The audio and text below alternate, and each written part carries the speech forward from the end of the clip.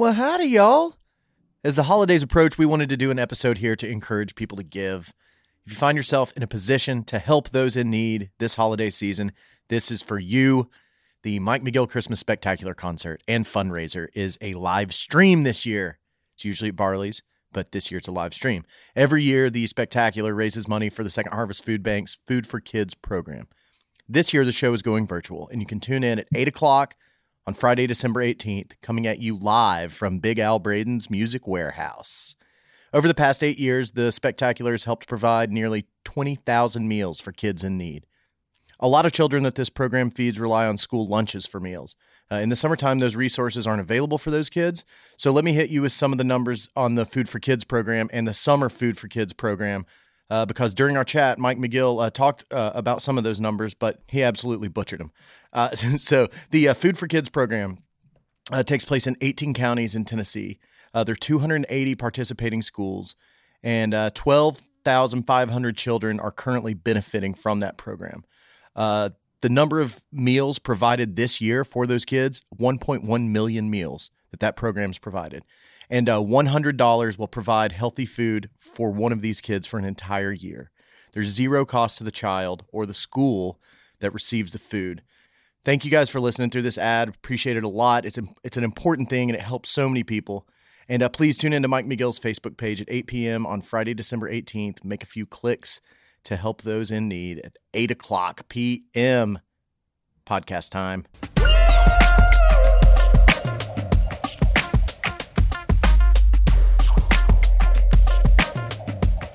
All right, guys. Welcome into South of Scruffy Podcast. My name is Ben Fields. I'm the host of this podcast. Thanks for being here. We got a repeat guest here today. The always hilarious and extremely kind and generous Mike McGill is here. He brought some cigars with him, and we filmed an episode of South of Scruffy for the first time ever, so it's on YouTube. Check it out. South of Scruffy YouTube channel. It's there right now. Give that a peek so you can really feel what we were feeling, because it was real, man. Mike was here to talk about his yearly benefit concert that he does, and I truly hope that you guys can check that out and donate a little bit to that cause and help feed some hungry kids in East Tennessee and across the whole state. Let's do it, guys. Here we go. Let's get to it. Let the madness ensue. Oh, and also, Mike plays us a few songs after our chat, too, which is freaking amazing. That's on YouTube also, so check that all out. Guys, here we go. Let's do it. The man, Mike McGill. We're doing the podcast.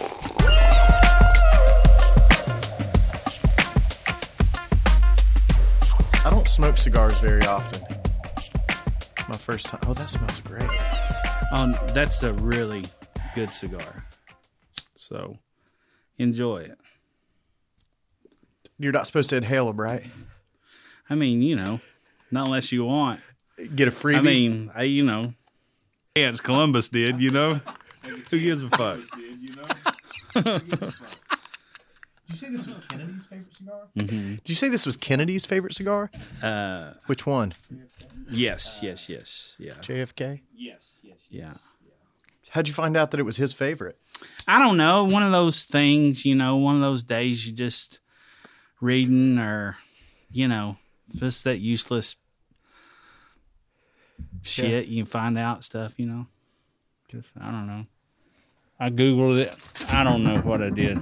Found out that was his fave? Is there going to be a fucking pop quiz on this or something in the morning? I mean, what is this? If there is, I'm going to be ready for it. Yeah. I'm going to have my Mike McGill knowledge going. You'll not get beat if you've got that going for you, pal. It does smell great, and I'm not a huge cigar guy. So I'm glad you brought this. Yeah. A couple guys in Santa suits smoking cigars. Hey, looks like a bank heist over here. So. Yeah. You got the stuff? Yeah. I got the money.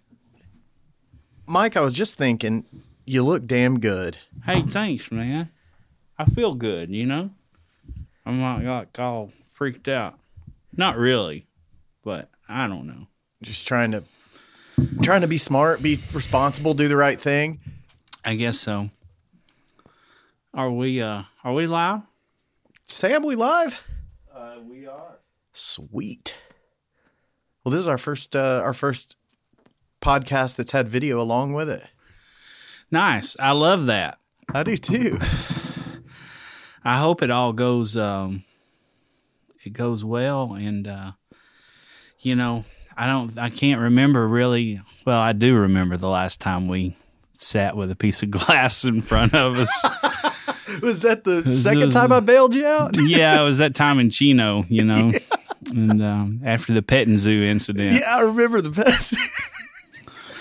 If you folks don't know, I was covered in salt, and Ben looked confused, and I just kept remembering to myself, who's the real victim here?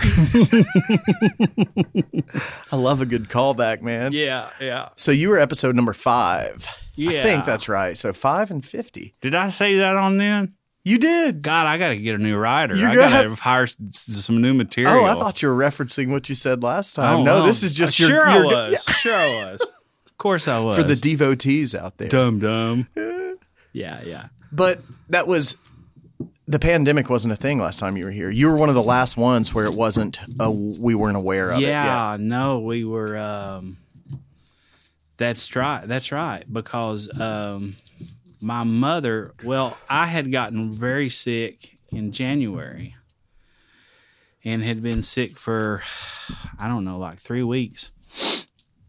And the doctor, and I went to the doctor, as I was telling you earlier, before the show. I hadn't been to a doctor in like 12 or 15 years, something like that. I just don't go. I've been, lucky enough. I've been blessed, fortunate, lucky, whatever you want to call it. It's a pretty gutsy move, though, Mike. Not going to the doctor, Well, getting a physical every now and then. Making sure, because they can catch something. Well, I had a good friend that one of my best friends, his special lady friend, dude, is a doctor. Okay, so you had the inside track. If I need, but anytime you had a rash, you need to get looked at. I don't know about rashes. Now you're just pissing me off. Don't start that. It's too early. Headaches. We got Santa suits on. We're supposed to be a happy time of year, video, and everybody gets to see us now. Hey, so the reason we have these suits on, at least why I think we have them on, is because you're going to get to wear this thing. First off, I wanted to make sure you could still find it, knew where it was at the house. Yeah, I'm glad you did. Before the lights come on Friday. Yes. The 18th. The 18th, correct. So the spectacular, is the Mike McGill Christmas Spectacular, right? It is, and we just got, actually, my phone's out in the car, but we just got the, artwork back for it today from my good buddy Chad Husky, who's done all the posters throughout the 8 years that we've been doing it. This is year 8. Wow.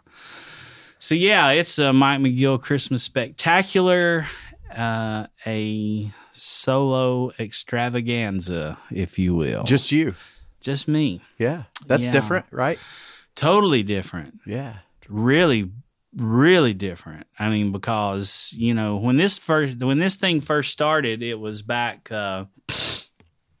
when was the Mayan thing? They said the world was going to... You told me this last time you were here. Yeah, it was like 2012 or whatever. Right. And Rodney came up to you at Barley's. Right. Yeah. So I keep referencing that because I keep thinking about that actually being the first one, but it wasn't. It wasn't anything to do with Christmas. It was just... It's just the thing. I guess, it's the end of the world. It could be whatever we wanted it to be, Sure. Yeah. Are we still here now? Yeah. Looks like it.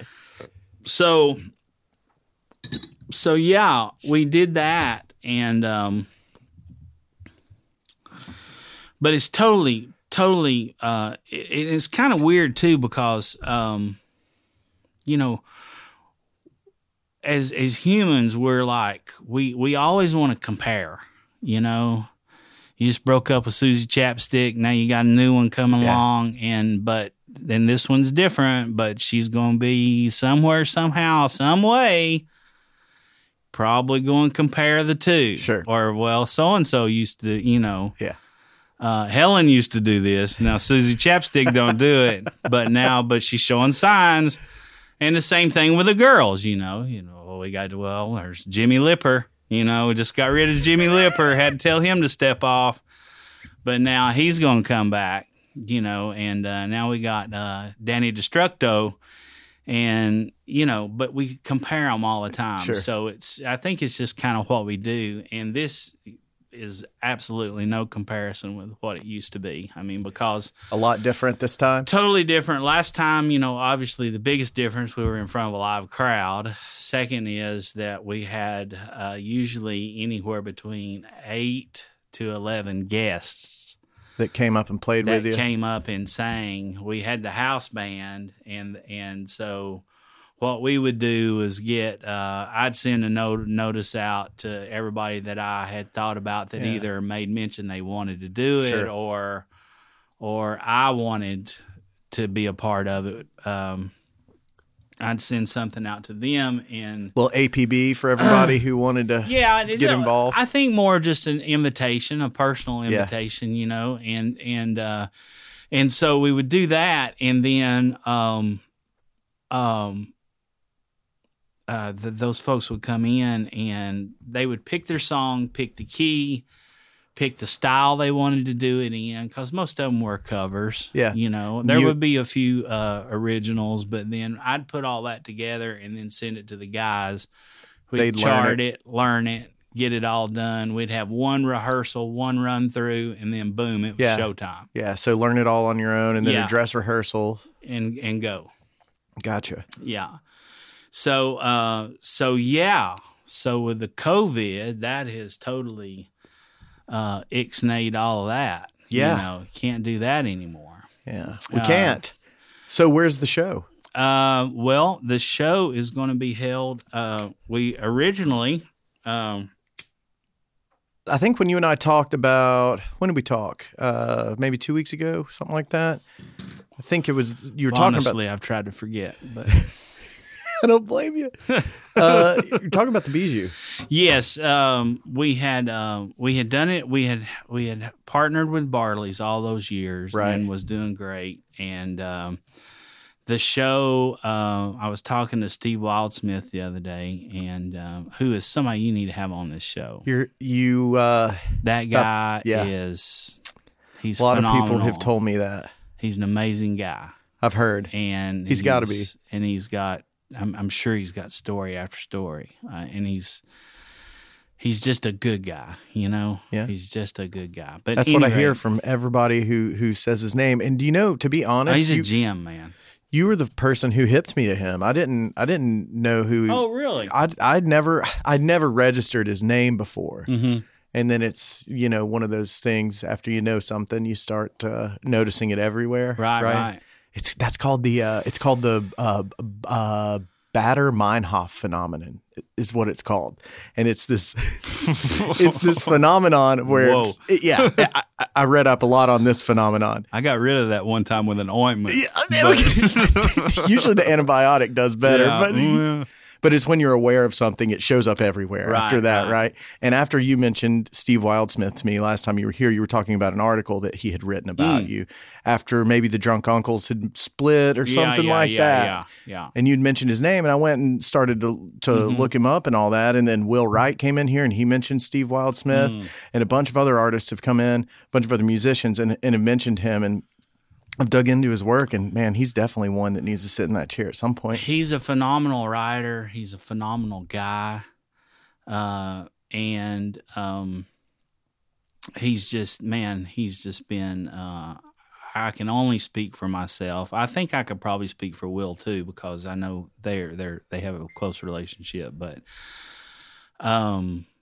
he's just helped so many artists. Really? I mean, he's just by writing forwards or liner notes or quotes or stories. I mean, he's given me a front page story in the Blount County Times every year, Really? for this thing. I mean, he's just been super duper. An advocate great guy. for what you guys are doing. Yeah, totally. An enabler. Yeah, totally. Of the arts. And of the best way. Yeah. Yeah.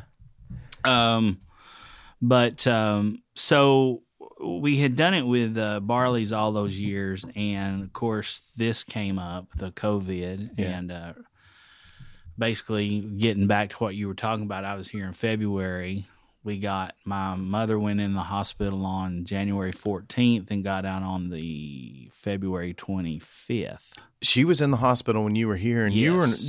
I just came from the hospital.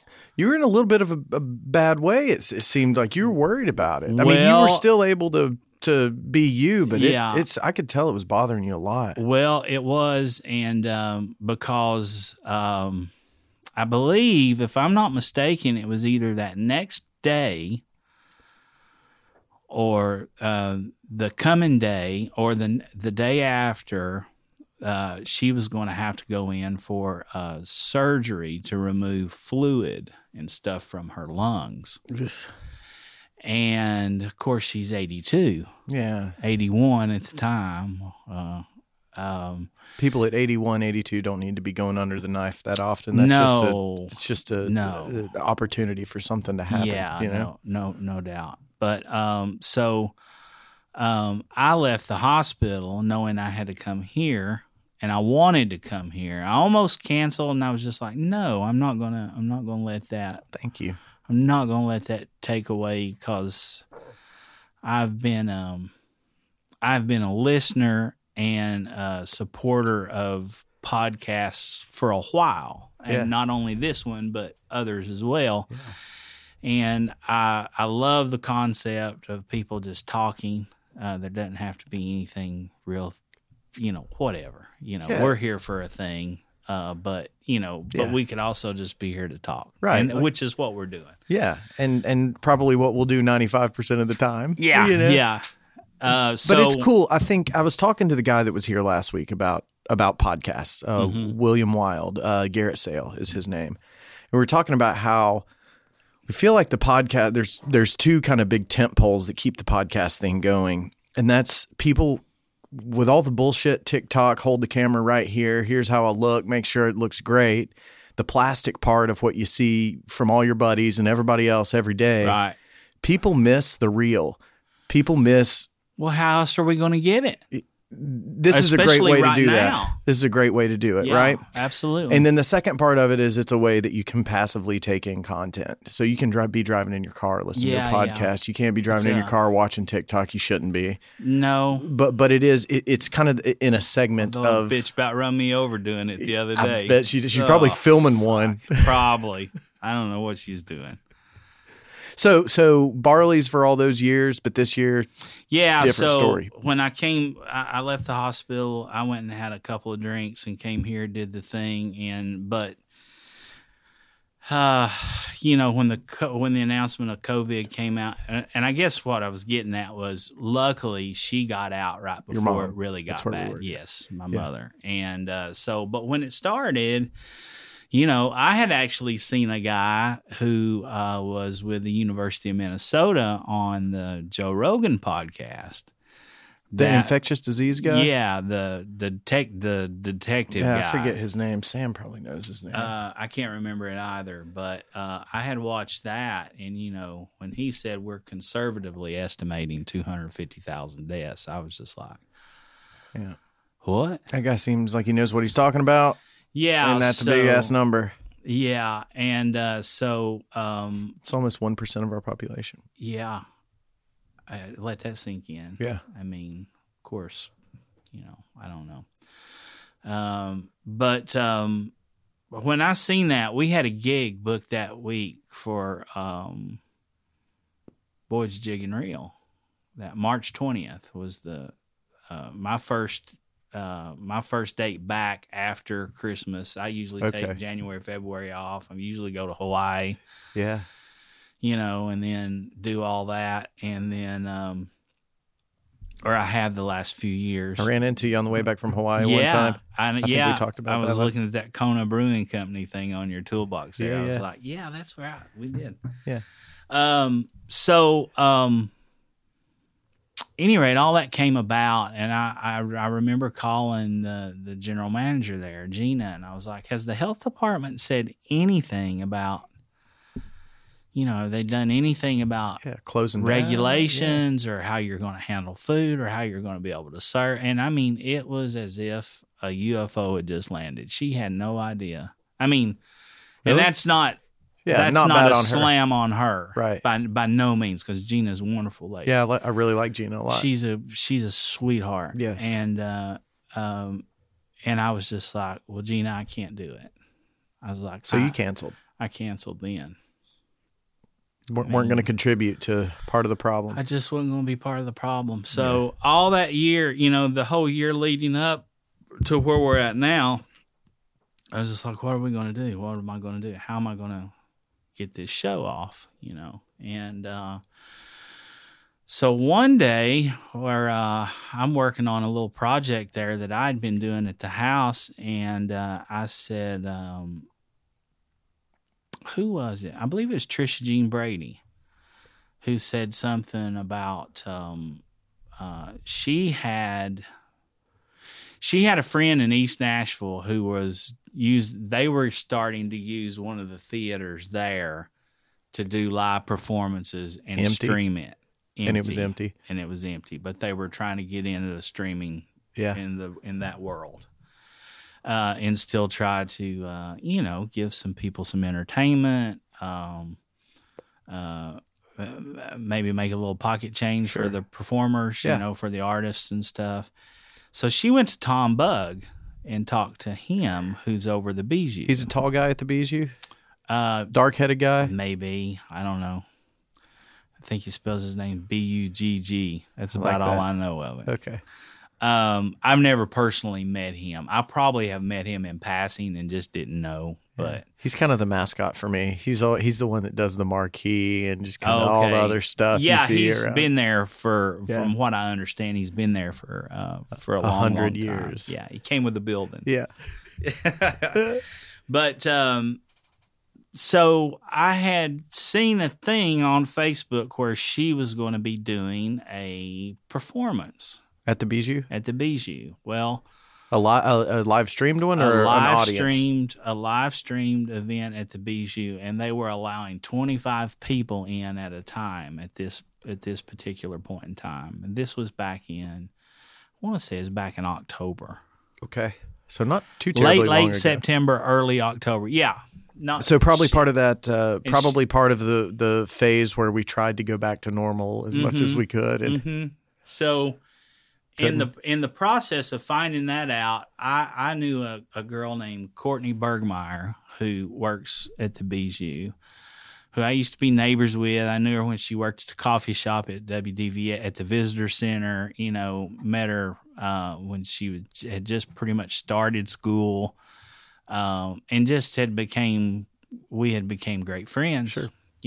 And she had went to school, worked for AC. Did all that stuff, and then landed the job that she went to school to do at the Bijou in her hometown. Yeah, I mean, it was a great story. That's pretty great. Pretty incredible, So I just sent her a text and said, hey, I hear you guys are going to start doing shows at the Bijou. With a limited audience, but you're going to be streaming and you're trying to get into that. So I said it might be a perfect place to do the spectacular. Yeah. And 2 seconds, she writes back, I was just thinking the same thing. And I was great. like, all right, so this was supposed to be. Yeah. So we talk, we do our thing, we're listening. So we were talking about, at the time they were doing 25 people. Getting back to Tom, he had went and gotten a grant and put in the thing, the antiseptic spritzer thing for the HVAC system. Yep. So air purification stuff. Right. And then did they did during that whole renovation, they also did touchless sinks and toilets and the whole deal. So he got a grant and then went and made some COVID-safe improvements to the Correct. venue. So that made me feel really good. Sure. So but they're leaning into it. They realize this is going to be a thing. Well, yeah, and it's nothing that's really going to be ending anytime soon. Sure. So it's like, it's that other thing of, well, you either adapt, you overcome, or you evolve, or you ignore it. Or you ignore it, and then some kid 30 years from now is going to find your bones in a fucking tar pit and go, oh, well, there's one of those dummies Mr. Johnson was talking about in science class last week. It's like, I mean, what do you do? Yeah. You gotta try, man. I mean, yeah. And that goes back to that whole comparison thing. You can't, it's a new deal. Yeah. We, as a production company, we had to think about that when it first came up. We had 3 roads we could have taken. What do we do now? Leaned into it. We could have ignored it. Mm-hmm. Or we could have behaved as usual. And we decided to lean into it, and it was probably one of the smartest things as a company we ever did, because the second the shutdown happened, we started saying, okay, this is probably going to be the new way. And even if it's not, it's probably good for us to start thinking about this anyhow. And it became bingo. And we were ready. Yeah. We were ready when production came back. Good for you. Yeah. It wasn't my decision. Yeah. It was somebody a lot smarter than me's decision. Thank God. Yeah. I mean, not that I really needed clarification. They make a lot of those motherfuckers.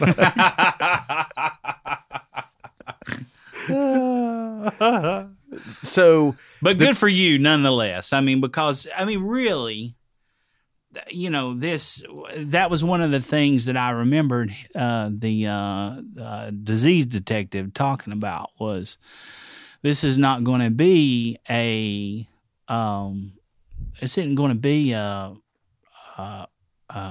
season. This is going to be much more. Right. This is going to be... This will be a metaphorical season that lasts a couple of years. Correct. And so, and I don't get too caught up. I don't run around with a fucking pot and pan on my head or aluminum foil or none of that shit.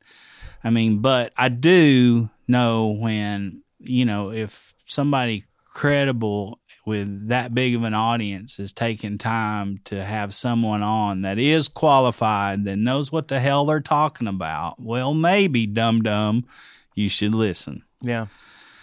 And credibility. Yeah. So and it's pretty much happened that way, right? Pretty much. The way that he laid it out. I mean, yeah, we're past that number. Yeah. Are we really? Yeah. Yeah. I think so. I mean, I don't mean to act like I'm some kind of expert on it, because I certainly am not. But yeah, I mean, we're either very close or we're past that conservative number. Yes. That he put out there. Yes. So during all this, that really made me feel good. And I thought that the Bijou was leaning into it, that they were leaning into it, and that they were talking about, and they were doing one every Friday night. And so that meant audio, video, and they were basically the friends of the Bijou. So you're like your first 25 or 35 people were getting in. Yeah, your board members. Right. And that kept because their egress areas are so small, obviously if they're in the theater, you could have more than that. Yeah. Probably. Oh, okay. So it wasn't because of the size of the theater. It was because of the common areas. Right. Exactly. And the Bijou's so small. Correct. Got it. And so they were really trying to be on top and doing what the CDC was saying and suggesting, and really being conscious about it. So, and during all this stuff, just in my opinion, as Johnny Majors would say, God rest his soul. God, I love it. I know it. In my opinion, I thought it was something that was has been underutilized by companies and by people who have business, to let people know that, hey, we are doing everything we can. Yeah. And I think that helps you. I think that would just help them in the long run of trying, your stores, your grocery stores, your whatever. I mean, hey, we've got an extra crew. We're doing this. Yeah, I think it helps that. you. It helps you more than it hurts you, because you still have the people who have a lot of disdain for, wearing masks and, being safe and all that. But I think that those folks are pretty well in the minority. So being safer rather than not is not going to offend that many people. Right. You know, and But it's going to help you a whole lot. well, I mean, you know, if somebody told you, okay, young Ben, I can improve your chances on catching brown trout by 60%. Yeah, You're gonna do it. Yeah, You ain't gonna be no dummy. Yeah, You're gonna try it, Yeah. especially if the guy knows pretty much. You know, he's just not ordered a bunch of shit out of LL Bean, but he's got them on the wall, or Yeah. he's got a freezer full of them, Sure. or Yeah. he's got an outfitter. You know what I Yeah. mean? I mean, yeah. You're going to listen to that guy. you're gonna listen and you're gonna try it because it's gonna do nothing but do better for you. Yeah. So I thought that was one of the things with a lot of businesses that I just couldn't understand, that they weren't pushing that fact. And then to know that we were getting the Bijou shot, which was where I've originally wanted this show from day one. Yeah. I've wanted it there. Well, you've had a big enough crowd at Barley's to put we've at the Bijou. We've had a consistent 400 to 500 paying people every year. Yeah, which puts you, that's pretty much the whole floor Yeah, of that's the the Bijou. floor. Yeah. Yeah, I think it's 800 seat or something Total. like that, or 700, something Yeah. like that. Yeah, total. But So you get your shot. so you get your shot, you know, and I've performed on that stage, and it's a magical place, and it's a really great. I've been fortunate enough actually to play there 3 different times, but knowing that we had started this, and it had, and as Steve was saying, this is in our little interview thing that we did this time around. He's just like, well, I dare say this has just gotten way bigger than you. That's great. And I'm like, yeah, it's way bigger than me. I mean, way bigger than I could have ever thought about. I mean, we've provided almost 20,000 meals.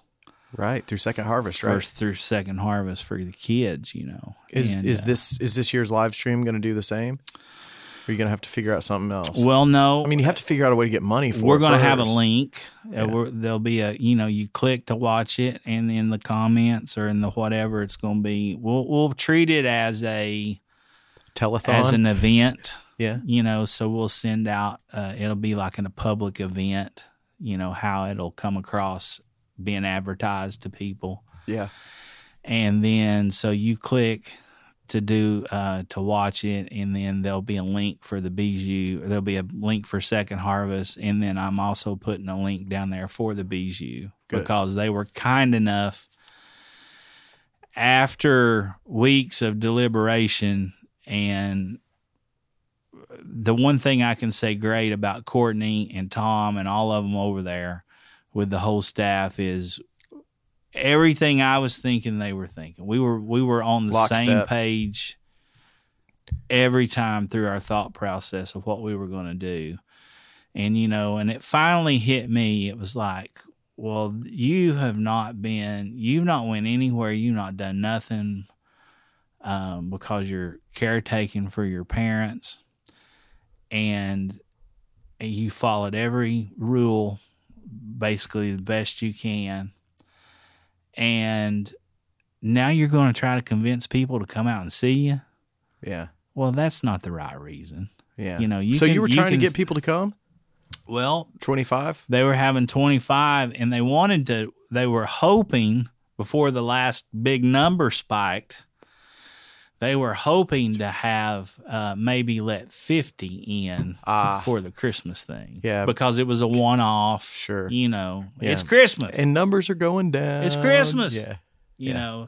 But that's, and finally, I think both of us, their camp and mine, just realized that, what if, God forbid, but what if one person and then. Yeah, super spreader. Yeah.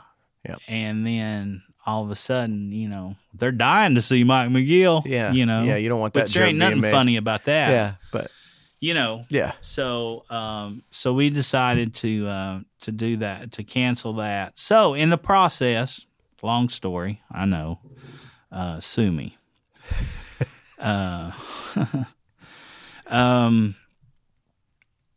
A friend of mine, Al Braden. I don't know if you know Al or not. I do. He's run sound for years all over town. I do. I've known Al for 20 years probably. Al provided my 30th birthday party in Hot Springs, North Carolina, with sound equipment and an engineer at the stage at Hot Springs, North Carolina. Nice. There you go. He sent me a guy and all his gear and everything. We had a badass time. That's how I met Al. Well, he's his mixer or the in-house guy at Barley's for a long time, right? correct. Yeah.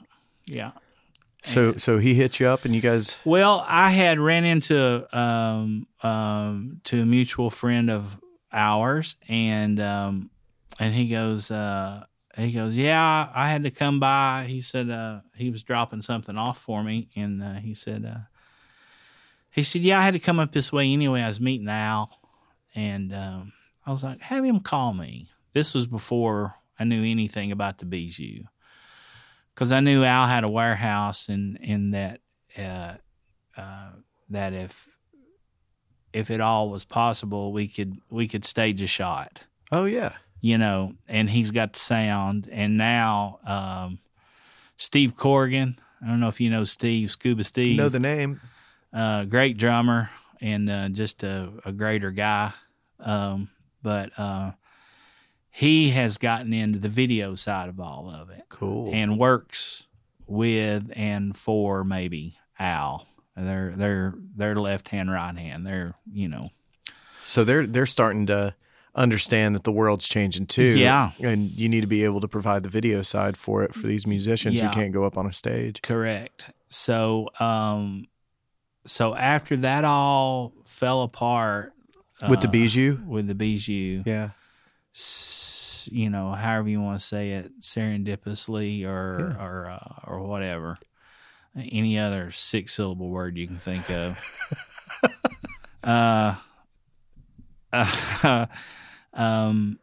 Al calls finally. Yeah. And I like tell him everything and catch him up to speed, and he's like, "Oh, hell, we'll shoot it here. It's no problem. We'll at his warehouse. We'll live stream it. We'll shoot it here. We'll Cool. stage it. We'll do everything we need to do. I've got pipe and drape, and we'll set it nice. up, and we'll make it look real nice." So. If y'all need any help, let me know. Yeah, well, we may. Yeah, for sure. That's because I believe in the cause, man. Yeah. Well, I think it's a great cause. I mean, So so it'll still benefit Second Harvest. It's just at a different venue than the Bijou. Mm-hmm. Okay.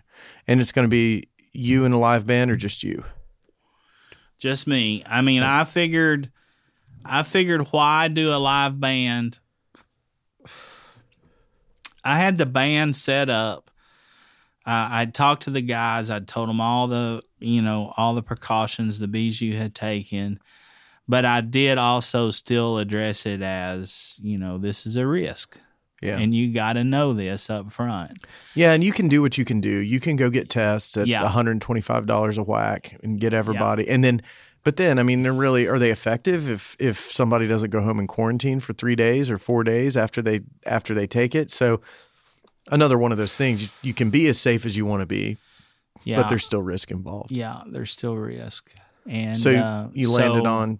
So with me and the guys, we would have had 6, and then the girls from Red Shoes and Rosin, Jessica Watson, Meade Armstrong, Shauna Cyphers. They were going to be. They've done it just about every year with me as background singers, and we also feature them on a couple of songs each year. Gotcha. So I was trying to think of, again, I was comparing. I was like, how do I make it, how do I get so much variety?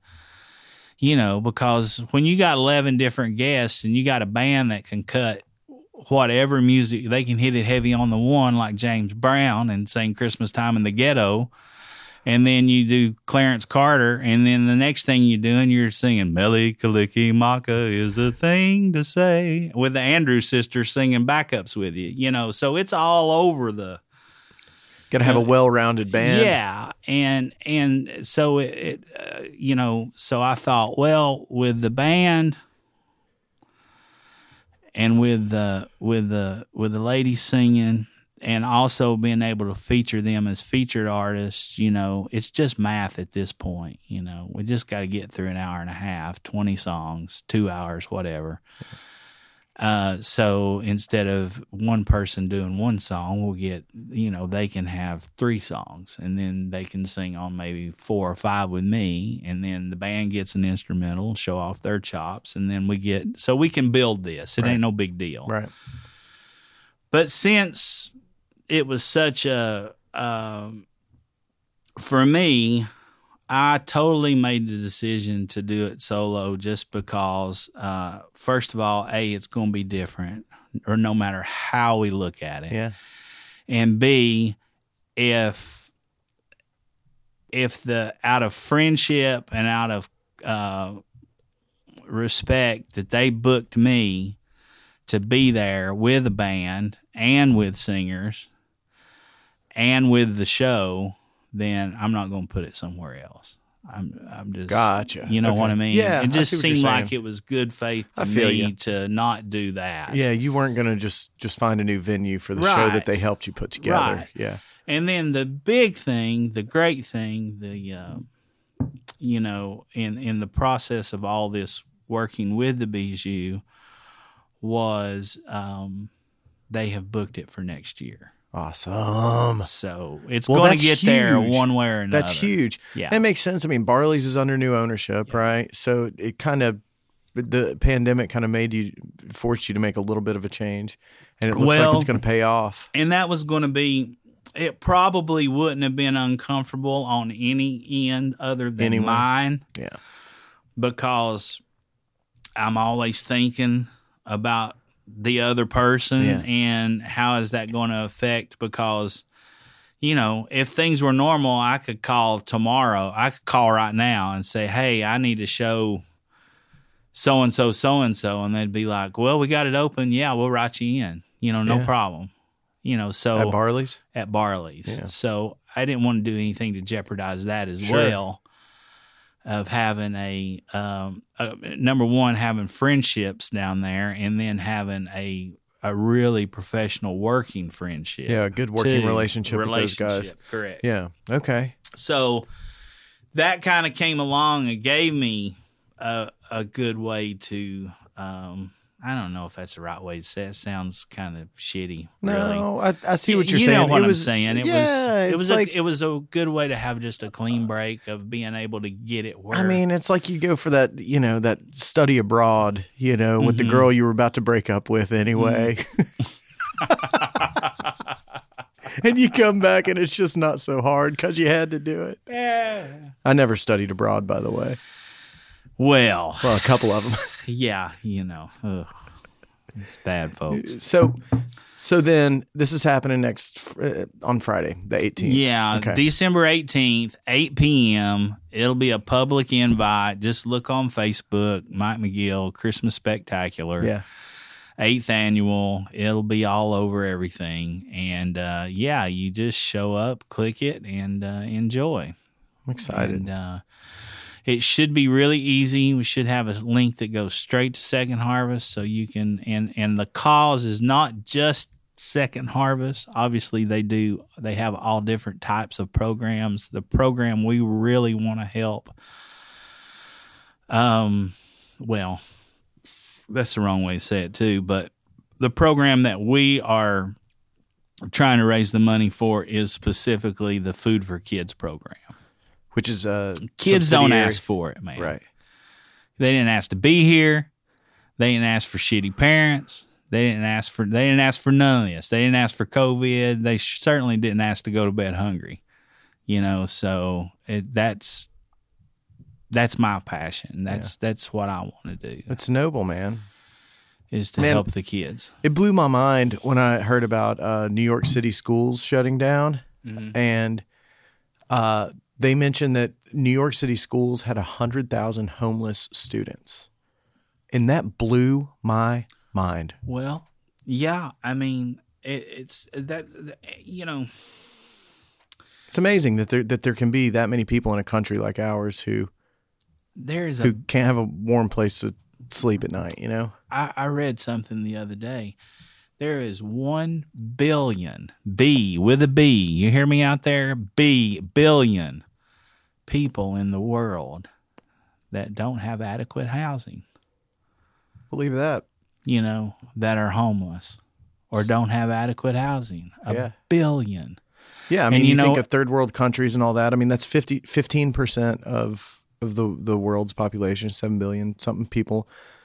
And that's amazing, though. But to think, you think about third world countries, you think, I mean, I've been to some of these places, and it's like nobody in the entire country has what you'd call adequate housing. And it's a huge bummer. Yeah, and you know, I was in Honduras, which is one of those third world countries.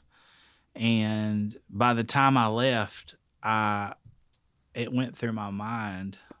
When I first got there, it was like, golly, these poor people.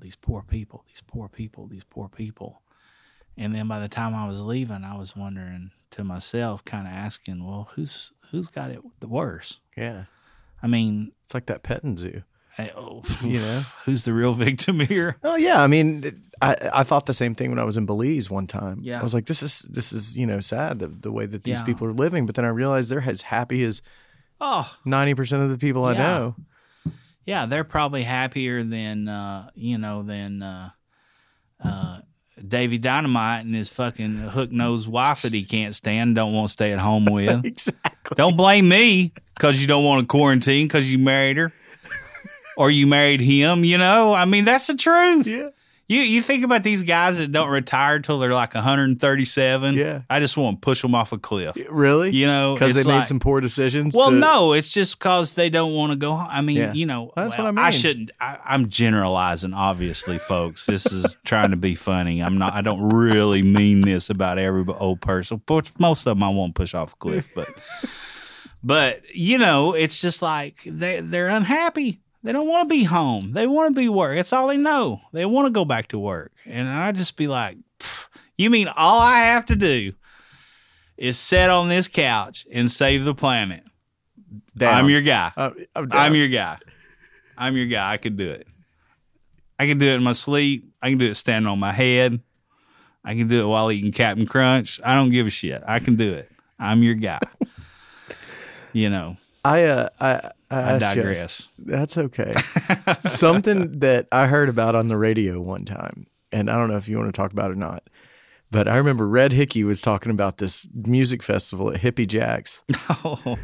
And she said, I think it was like she was saying the lineup, and she was like, and then Mike McGill will be, well, no, actually, I don't think Mike McGill will be there this weekend. I don't think he's going to make it.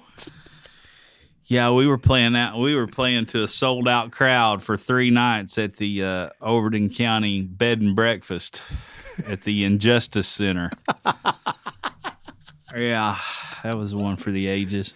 What was Hippie Jack's though? What was that place? Is it still around? Or, yeah, they're still there. Man, Jack does. Him and his wife actually. I always thought everybody was calling her Mississippi, but they were calling her Mrs. Hippie. Mrs. Hippie, because he's Hippie Jack. Right. Gotcha. Okay.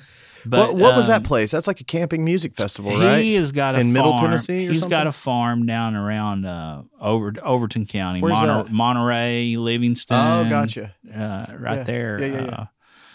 So south towards Chattanooga and off the beaten path a little bit? Yeah. Okay. Back in the plateau, right really where the plateau kind of starts right Sewanee. there, you know. And so, yeah, he has a farm down there and has an all music festival. So it's not – first time I ever went down there, I was dating this gal who went down there, and Jay Clark was playing down there, and a bunch of those people that I knew from Knoxville. And I went down there, and I was only privy to the bluegrass festivals or the jazz festival, the certain festival, you know, where you had these artists and this type of music, and this was everything.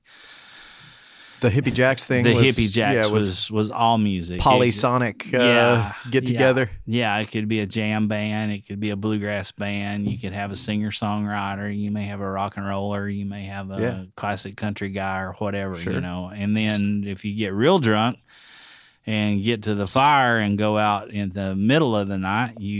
My first experience was this dude named, man, I hope I don't get this wrong, Ranger Ron, I think was his name, but he was just this old hillbilly dude, mashed up hat,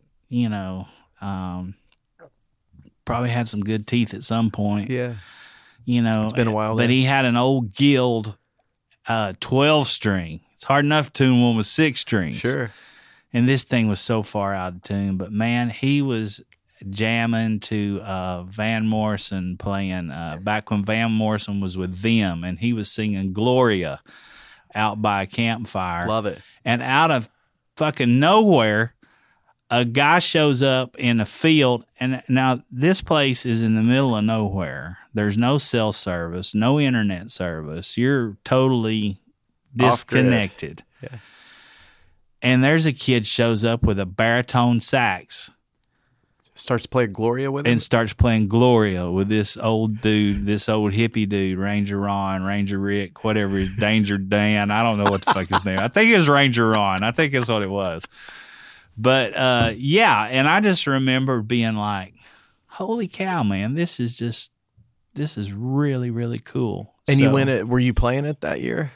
Or were you going as a fan? That year was the first year I ever went, and I just went down there as a fan. Yeah, I've heard a lot of people that know a lot of people that know where to find the good music have given me a lot of invites to go down there, and I've never done it, man. But it sounds like a hell of a good time. It is a hell of a good time, and Jack and Hippie Jack and Mrs. Hippie, they provide a wonderful work. They do food drives and they do clothing drives. You can go to jammin@hippiejacks.com and find out what the cause is for. It's the wrong people helping the right people for the right reason. I love that. And so he and their crew all year long grow huge gardens, do perishable food items, coats, toys, toiletries, sundries, all this stuff. And they take them to the mountain people of the Cumberland Plateau that don't have anything. I mean, there's people there don't have running water. Right. They can't even they can't afford enough PVC to pipe it in from the damn creek. Right. And you're worried about running out of toilet paper, and all you got to do is wash your stinky ass. Yeah. So they do a wonderful, wonderful work. A lot of people don't know that there's that many people in our backyard who need our help. 1 out of every 6 children in East Tennessee go hungry. Is that part of the Food for Kids thing? Yeah. Is that that's just 1 out of every 6 is the ones that they're trying to find? Yeah. Yeah. Getting back to that story. So we went down there a year or two I had as a fan, and then and of course we had the Barstool Romeos kind of come on and hit it pretty good there, and we were going to be, I wouldn't say we were headlining the festival, but we had a good slot, we had a really good slot, and people had been lobbying for us to get there, So Andy and I, we took off on Andy Perkle, the Macho Man, Andy Salvage. That's his wrestling name.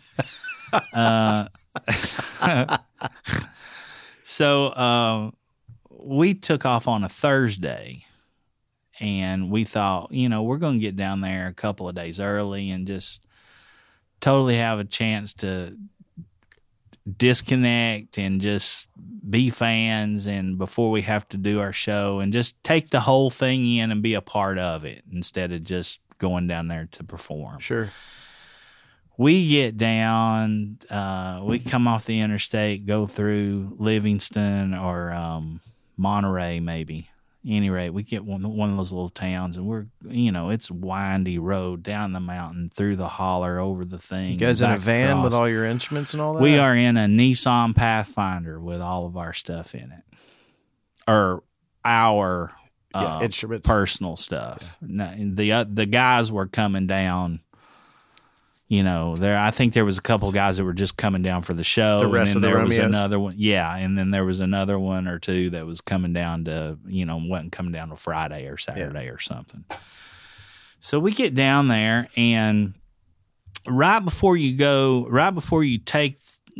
turn right to go back to the farm. And from that, there's a little convenience store there on the corner. And from there back to Hippies is probably, I don't know, maybe 6 or 7 miles. It's not very far. Is anybody else traveling that road except people who are going to Hippie Jack's for the weekend? Basically, that's about it. I mean, it's not like it's not New York City. It's not a big population. Sure. So yeah, pretty much. So we stop at I said, hey, pull over here before we head back there. And before we hit the 6 mile stretch, before to we Hippies. before we hit the promised land here, let's because you're stop just at this thinking, convenience store. just pull over here for a second. Yeah. Andy pulls over. I go in the back of the truck, get 2 tall boys, and get them out. I've not opened them. Because once you get so far down this road, then you take a gravel road about another 2 miles, and that's all pretty much, it's just a logging road. Yeah. You pass log trucks coming through there, the whole thing, And so I grabbed us a couple of beers, and I thought, well, we hit the gravel road, we'll pop them, and we'll get down there, we'll be at the farm. Everything's easy peasy. Nobody feels a thing. Nobody knows nothing. I get the beers, we get in the car, we top the hill, come down through there, and a cruiser's coming the other way, coming towards us. So we're traveling. Cop car, Crown Vic. Yes. And, we're not doing anything wrong. We don't have anything open again, but it's just, it's like fucking Darth Vader shows up. You're kind of scared. You know what I mean? Yeah. So, and about that time, I look up in the rearview mirror or in the side mirror, because I'm not driving. I look in the side mirror, and this dude has pulled a Roscoe P. Coltrane in the middle of the road. And has turned around the cruiser, yeah. Officer Stout. Officer Stout? Yeah. Really? Yeah. Yeah. Class A dickhead. Really? Oh. Let me finish. So he turns around, pulls us over, and walks up to the car and goes, you know why I pulled you over? And Andy said, no, I have no idea. He said, I believe your window tint's too dark. Uh-oh. And, of course, how do you tell that? You're doing 35 mile an hour, opposite directions. Some people are just born with that eye, Mike. Exactly. Yeah, I tell you the eye he was born with. Yeah, a brown eye. Yeah, when he needed a foot stuck up. So he checks the thing. Everything's fine. Well, wants our information, wants my license. I was like, well, I ain't got a license. I just totally lied. Yeah. I ain't doing nothing. Yeah. You don't need my license. I'm not operating any vehicle. I'm riding in a car. Yeah. I know, I know my rights here, man. Exactly. Stay out of Long Beach, Lebowski. Yeah, exactly. Malibu. Yeah, stay out of Malibu. So one thing leads to another, and he comes back, and he's got a hand on his gun. Why? All right. So comes to find out, Andy had gotten a DUI almost a year before that, Yeah. Several months. Well, do you remember when the lady was misappropriating funds for the trustees of Knox County and all that shit? And back when Bumgardner and all that. I remember that. Okay, well, right after that, there was a lady who had got caught misappropriating funds, and that people were paying their fines and their penalties. She was keeping it? She was keeping it. Andy was one that had never reported. His case had been dismissed. But he never paid his court costs because she kept him. Right. That's garbage. Exactly. Oh, well, it gets better. Does it? I bet fuck. Officer Stout's got a hard on for putting you in jail dude, right now. He could fart and blow the rule book open to page 17, Article A, Section B. I mean, or whatever. You know what I'm saying. Yeah. I mean, Yeah. So, and here we are in the middle of nowhere. You don't even have cell service. And luckily, I look and I got like 2 bars. I called Jay Clark. I said, Jay, I don't know if you'll get this or not. I said, but we're in trouble. So, in the process of all this, I'm thinking, well, I still ain't done nothing wrong.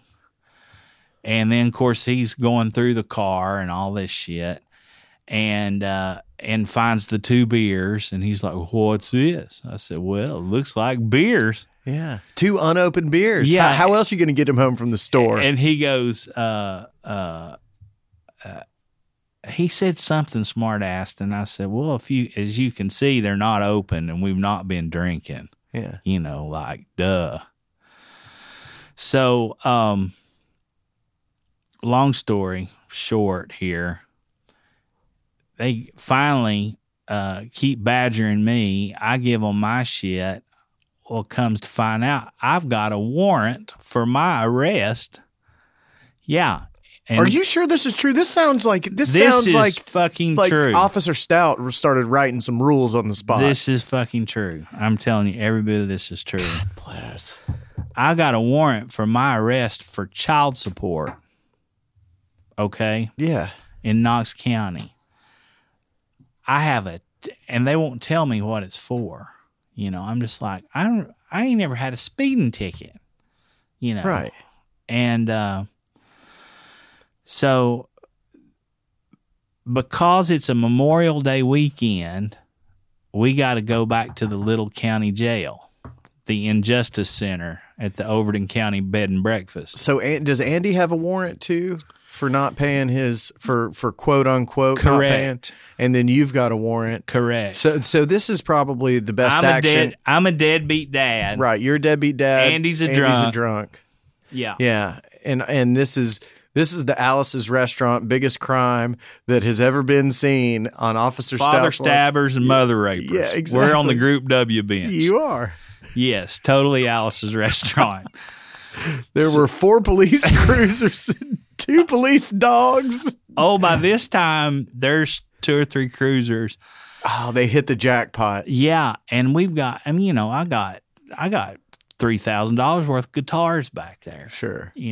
Not counting my amp. Right. And all my pedals and all my stuff. And right. Blah, blah, blah.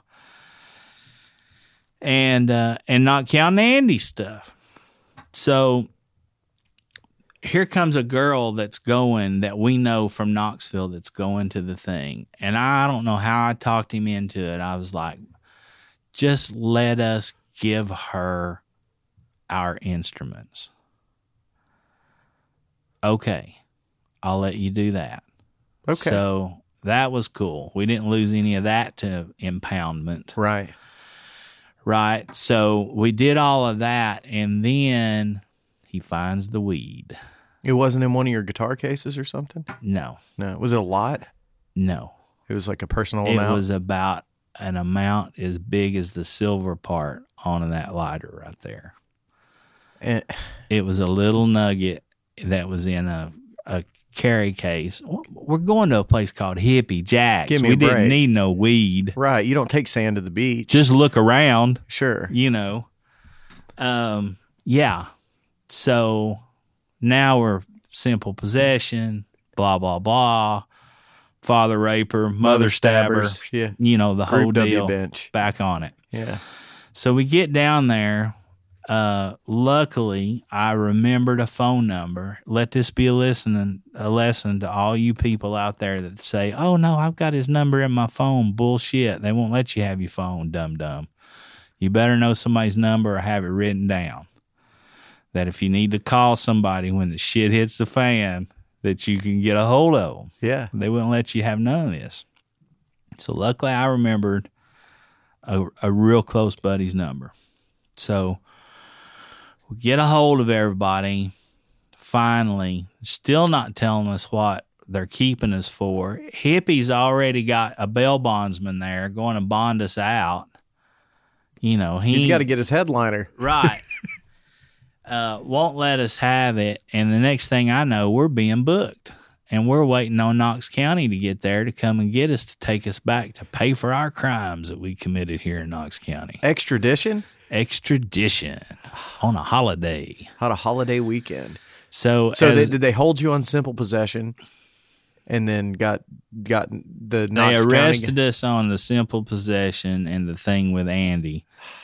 And then held us because we had paperwork on us here in Knoxville. Did all of it ever get resolved? Well, we're getting there. Okay. So- I don't mean to rush you. So the next thing, well, you asked for it, so you get it.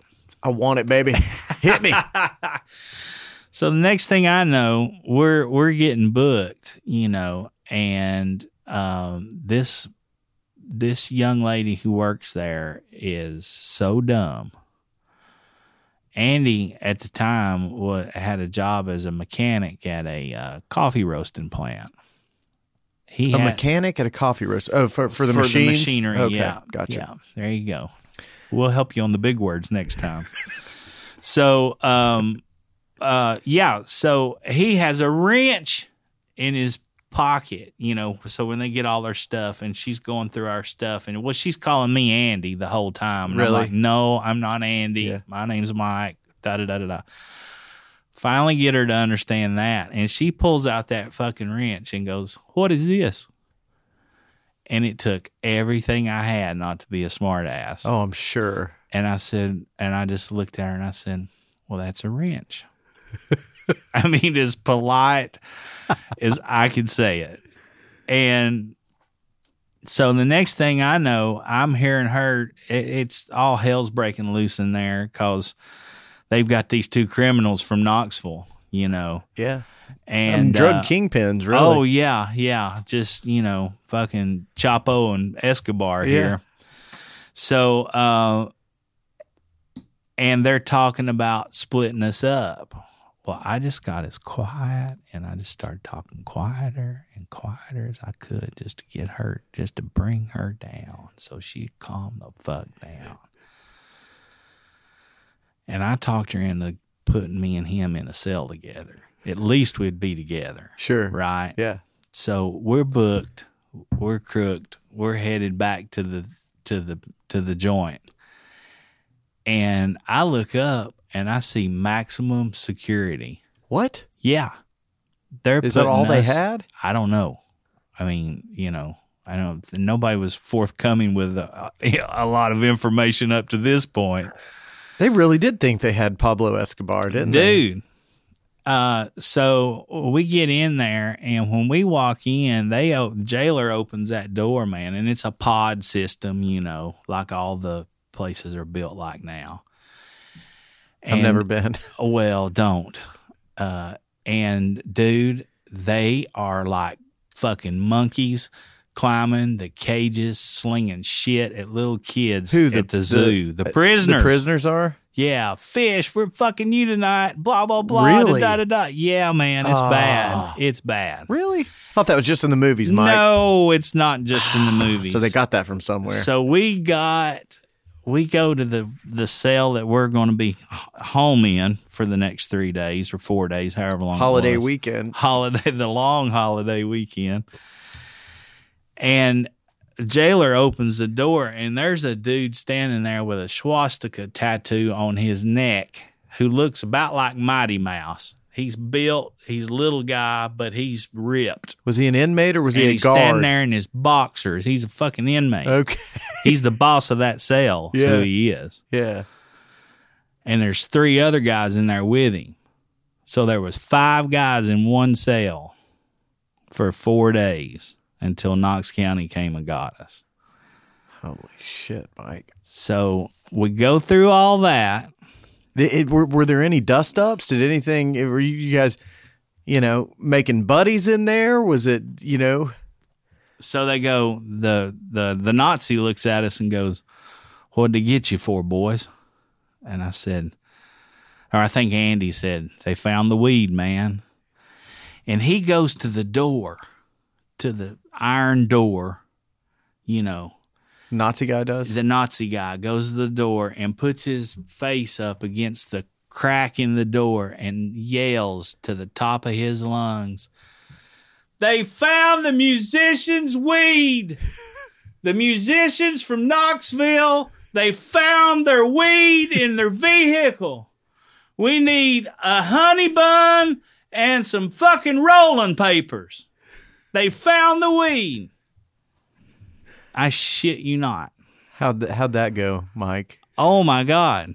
How did that endear you to the staff there I'm at the just prison? like, holy shit. I'm just thinking we're going to go to this little country jail. We're probably going to eat like green bologna, some bad eggs, or get the shits Talk or something. to Barney Fife for a little bit. Yeah, In the one jail cell, Yeah. jail there in town. This wasn't no fucking Mayberry. And Otis wasn't there. It was a Nazi saying we needed a honey bun and some rolling papers. I swear to God, that's what he yelled. I don't know what it meant. I don't know. Was he nothing. making fun of you? I don't know. Was he trying to make fun of the cops? I don't know. I didn't go up to him and ask him. You did? I mean, you were with the guy for 4 days. Well, I mean, other than being a racist piece of shit, he was a pretty nice guy. He was a pretty nice guy to us the whole time we were there. We played cards. We got up when they told us to. We went to bed when they told us to. How was the food? Oh, it was terrible. Was it? Yeah, it was terrible. That's what you hear about. Yeah, it was terrible. Yeah. But so we get out of there, and they come in they come in. So then we go to our arraignment. Before you left town? Yeah. And we go in there, and I may be calling it the wrong thing, but we had to go before the judge. They line us up and shackle our feet and our hands together, Jeez. and we're walking down this hallway. Yeah.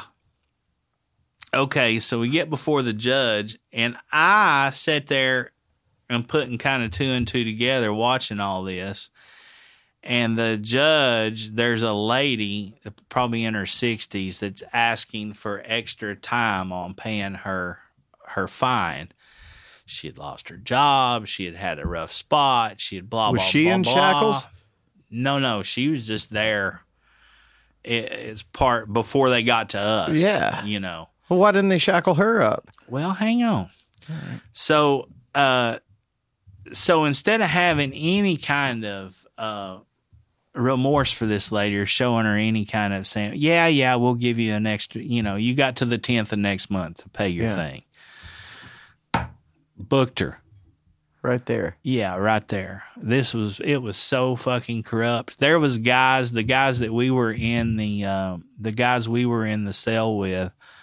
There was some of those guys who had been in there 4 or 5 years in a county prison because the county government was getting, and they were writing letters. The prisoners were writing letters to try to get into prison so they could have work and work off their time. But they were getting so much kickback money for having a full jail that they were keeping those guys there. So bogus. Oh, it was horrible. Horrible. I need to change the card in here. Sure. Sam, I got full on my. I do. How's it going over there, Sam? Fantastic. Is it? How's it look? Does it look good? It's pretty good. Yeah. So the lady gets booked right before you. You're in your shackles. Yeah, we're in shackles, sitting there waiting on our time before this fucking judge is probably driving a new Cadillac with a, he looked like a, big Jimmy Durante nose that probably just got done, probably had a fifth of fucking scotch in his desk drawer, right behind swinging the gavel. He's the biggest criminal in the room. Kill him. you know, and so I figured out right quick that it was just corrupt as hell. You know, there's no place for those people to work down there. Just nothing but poor people, Right. and this place was just making money hand over fist on these guys that made bad decisions. Yeah. You know, so so we get through all of that, and you know, we got a date we got to come back, you know, and all that stuff to do that, and then our lucky day arrives. You know, Tuesday comes, and this was on a Thursday. When it happened. Yeah. Right before everybody ducked out for the holiday Yeah. weekend.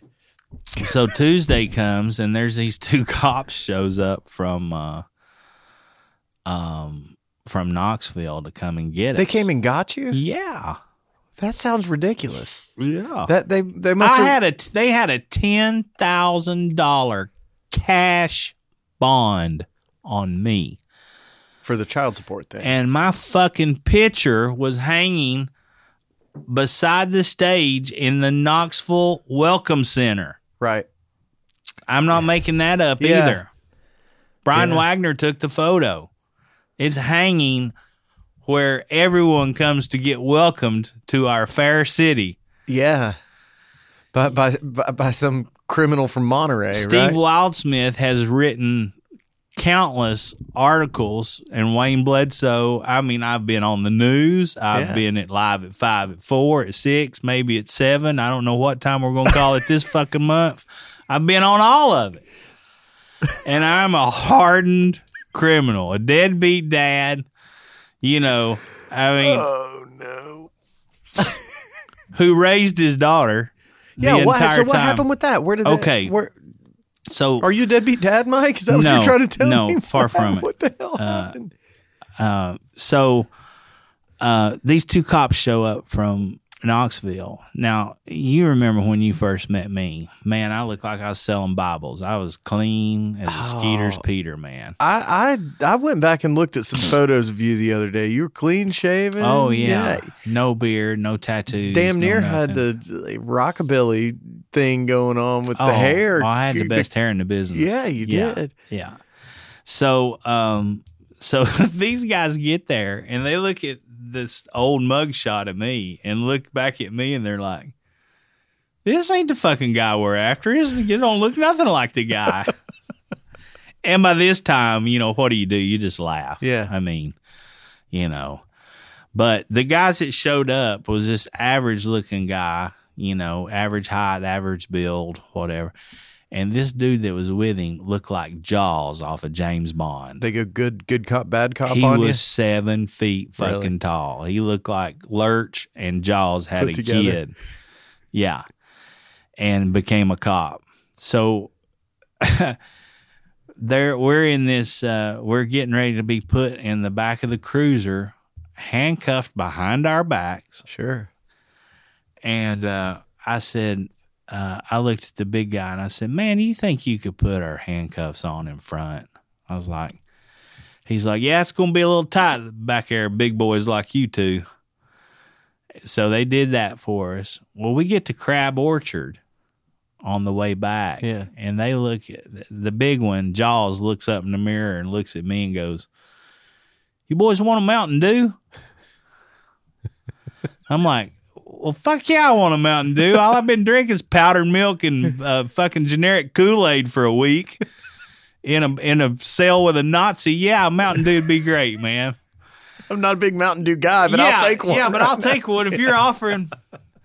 So they literally pull off the interstate at the Crab Orchard exit and go to this gas station and buy us 2 Mountain Dews and get themselves one and then take us back to Knoxville. Well, we get back to Knoxville and it's like, finally, you know, you're able to get some more phone calls and Right. get starting to talk to a people. more civilized part of the state. And the guys that you have talked to have got things in motion. So now you can talk to your lawyer who, by chance, had just passed the bar exam like 4 weeks ago and was What? my next door neighbor. What? Yeah, swear to God.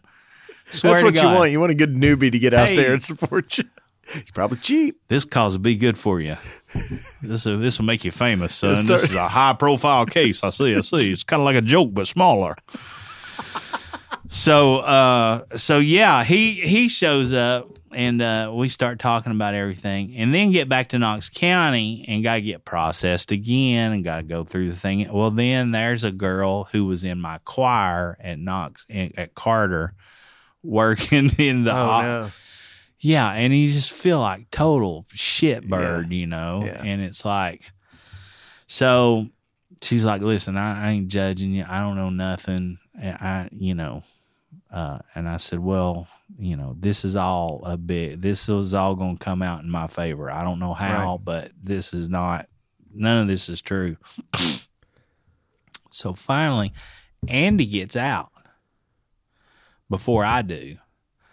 I had to stay an extra 2 nights in Knox County because they wanted $10,000 cash For your bond. for my bond. Not 10%, right. 10 grand cash. To get you out. So my buddy Jimmy from Jimmy's Pub put up the money for everything, got me out. I left the downtown. I took from Maloneyville Road to downtown, went before the magistrate there, got everything set with my lawyer, got, the comebacks and all that, for the trial or whatever you want to call it. They forget I'm in the cell downtown. So I'm up in the old city county building in this cell. Like a holding cell? And like a holding cell, like a drunk tank, Yeah. all by myself and nobody else on the entire floor with me. Just lost in Lost. Yeah. And I got to open for Marty Stewart where the at? next night at the Shed. Did you make it? I made it. How? I got out. Would you start rattling their I cage a started little bit? raising hell. Yeah. And somebody come in there. And I'm like, listen, I know you guys hear this shit all the time. I said, but they've left me. They've just forgot I'm here. I said, I'm free. I've paid my fine. So luckily, that guy who was working went and tried to get to the bottom of it, found out. They sent another car back for me, had to go back to Maloneyville and then get released from there. Went, changed my clothes, got a shower, changed my clothes, got my guitar, and went straight to the Shed and opened up for Marty Stewart that night. I mean, Mike, that's some outlaw shit right there, man. I mean, It like, was nuts. it's like, what do they say? If it ain't been in a pawn shop, it can't play the blues. Yeah. I mean, if you they say that about guitars. Yeah. If that's what I want a musician like you to be doing once. I guess. Once. I guess. So we get back. Poor old Andy is just fucked. He Really? had to go back and serve 45 days. Because of the clerical. Yes. Yeah. Did that ever get like forgiven, or did they ever say Finally, we messed up? after he served his time. They said you were lumped in with this group of people who were victim to this Sorry, woman who was. you had to go to jail and work from jail for 45 days. It's a bummer. But they let him get a ride and go to work and come back and check back in every day because they wanted to get paid. Yeah. You Yeah. know. What happened with your thing? Well, luckily I got back with my thing, and I had to get affidavits written by character witnesses, people in the community, my daughter included, and we get back before the magistrate, and my ex-wife is there, and who has opened this can of worms with the state, unbeknownst to me. Right. Sour grapes. Yeah.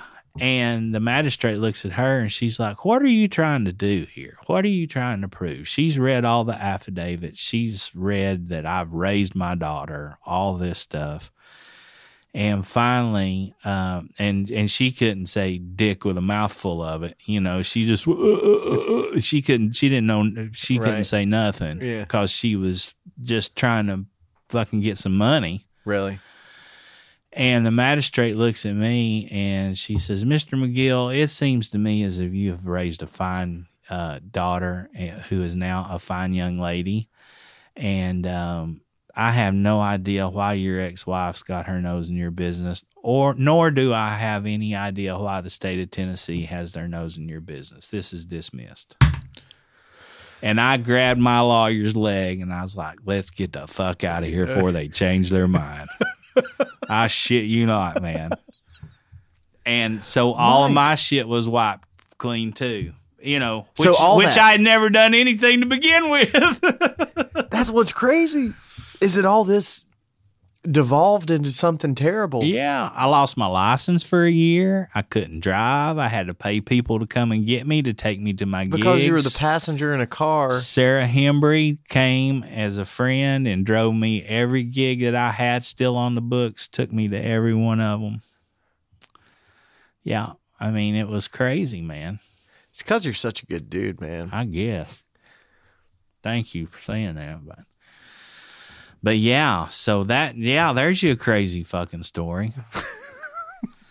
I got one better than that. Do you? I went to jail one time for not having a life jacket. On a boat? You ever been around such a hardened criminal in all your life? No. I took my dad and my little girl fishing one time in a canoe at Georges Creek in Louisville, right not far from here. Yeah. And we were crappie fishing, and this lippy ranger, not Ranger Ron. TWRA? Yeah, TWRA guy was saying, your fish are short. And I said, no, they're not. He said, well, how'd you measure them? And I said, well, I measure all of them. I cut a stick. I cut a piece of wood that was 10 inches long. And if its lips hang over that side and his ass hangs over that side, it's legal. Well, you didn't use a belly board and all this stuff and blah, blah, blah, blah, blah, blah, blah, blah, blah, blah, blah, blah, blah. And I was like, well, listen, man, if you're going to write me a ticket, whatever. I don't know, but you can measure all the fish and waste your time if you want. I said, but I'm not into breaking the law. Right. So he does. He measures every one of them. Takes our time, blah, one thing leads to another. Gives me a $10 ticket for not having enough life jackets in the boat. I had 2. Should have had 3. Right. No problem. Go within a week. Take Hannah with me, my daughter. Mm-hmm. Go to the Blount County Courthouse. Pay the $10 fee plus the $170 court cost. So it cost me $180 fucking dollars for not having enough life jackets. It's only a $10 fine. Pay it. Got the receipt. Put it in above my sun visor of my truck. I'm remodeling a house at the time. I tell my dad, I've been working on it all day. I come back in. I tell my dad, I said, hey, you want anything from the store? I've got to go get gas. I said, I'm going to go fill my truck up and be ready. Take Hannah to school and hit Gatlinburg in the morning. That's when I was playing music. No, I don't think I need anything. So I take off to go to the gas station, get pulled over, doing nothing wrong. He goes, you crossed the line back there. And I said, well, okay, man. Sorry. I said, we kind of got a little bit of banter going. And I dropped a couple of names, the guys I knew. Yeah. And he goes, I'll have you out here in a minute. Let me just run your stuff. Run my stuff. Comes back, his hand on his gun. Swear to God. Looks at me and says, I'm going to need you to get out of the car. I need to see your hands at all times. You do it slowly. Won't be no problems. I'm like, sure, dude. Whatever, I get out. Do the thing, talking to him. Next thing I know, I'm against the truck. He's got me cuffed and stuffed and taking me to the cruiser. And I'm like, what are you doing? What? I mean, because I crossed the fucking line. You got a warrant out for your arrest in Blount County. I'm like, I don't know what you're talking about, And of course, as soon as you say that, you're like, they hear this shit every 27 seconds. Yeah. You know, Yeah. so I mean, you can't really blame as much as you really want to. So I'm just like, and then it dawns on me. And I talk him into letting my brother come get my truck because he was going to have it towed. I said, my brother lives literally 5 minutes from here. Just let me. I said, I'm a single dad. I ain't got the money to pay for this. All right, I'll let you do that. Well, gee, thanks a lot, Mr. fucking nice guy, kind-hearted motherfucker. So he lets me do that, and then it dawns on me. Life jacket ticket? The life jacket ticket, because they kept saying. So so take me from there all the way back to Maloneyville, get booked, get processed, and I'm sitting there, and it's the night of the Prince concert in Knoxville. This is how long ago it was. Oh. Prince was playing in Knoxville, and Thompson there was, Bowling, I assume? yeah, I guess it was. I don't know. And I don't know why I even remember that, but there was this drunk guy in the cell where they throw you, you know, when you first get there in the holding cell. And he's drunk. He's relieved himself. Thrashing. Yeah, everything. And he's like, what did you do? And I said, I cut my mother's head off with a rusty butcher knife, you son of a bitch. And if you get close to me, I'll kill you too. I swear. I guess that's what you got to do. Well, I mean, you know. I'd have probably said that to the guy with the Nazi, the swastika on his neck, though. I was just pissed off, you know. I mean, it was just like, really? So the next thing I know, the officer's coming in, and he's like, "So, what's PFD? What's PFD violation?" I'm like, "You're the fucking cop. I don't know what the hell you're talking about. PFD. I don't know." I'm like, "Dude, I ain't ever had a speeding ticket. I don't know what you're talking about." And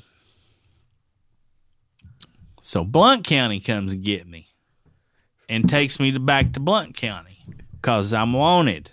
I'm a hardened criminal, wanted in Blount County. For the PFD violation. Yes, for the PFD violation. Get back to Blount County, I'm sitting there, it dawns on me. They ever tell you what a PFD was? Finally, Yeah. Personal flotation device. Yeah, it is. Yeah.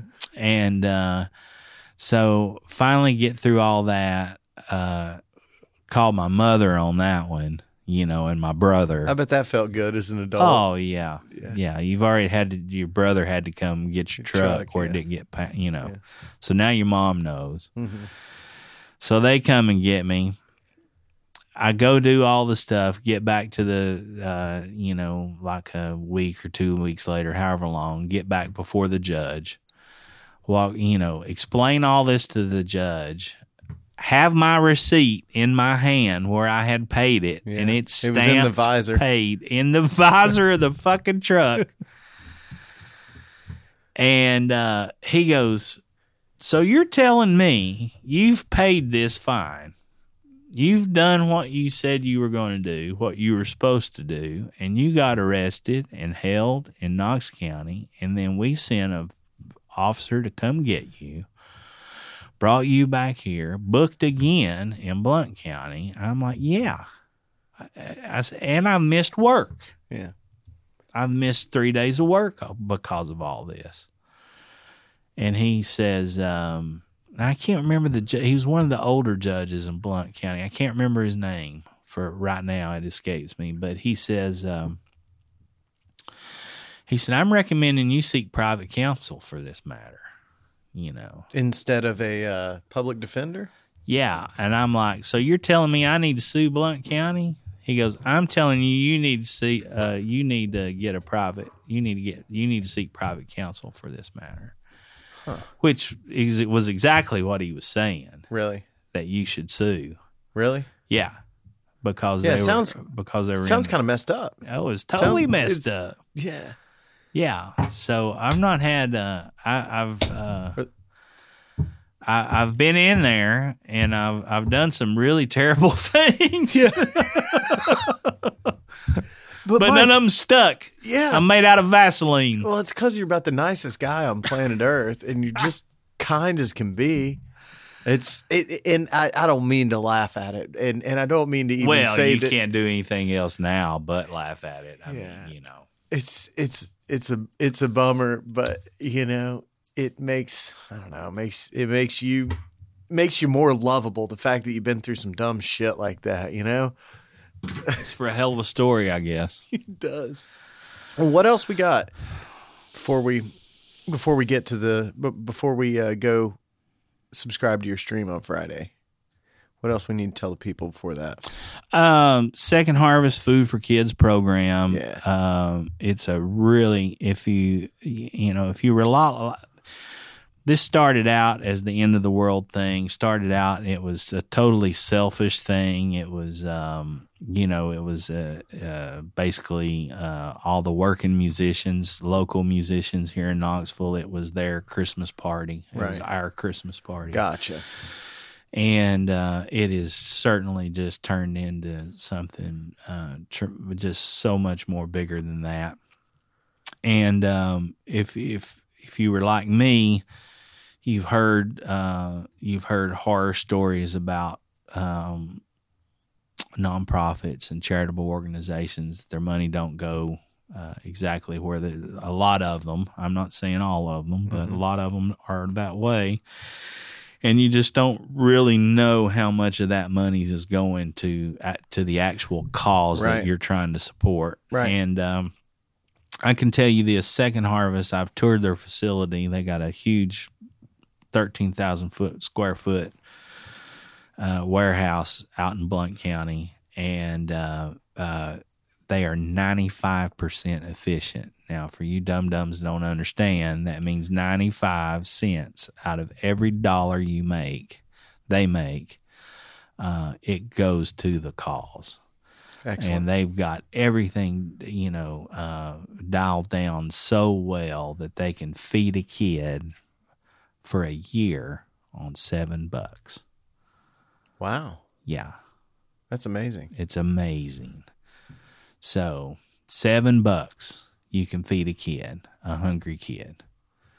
So, that right there is enough to,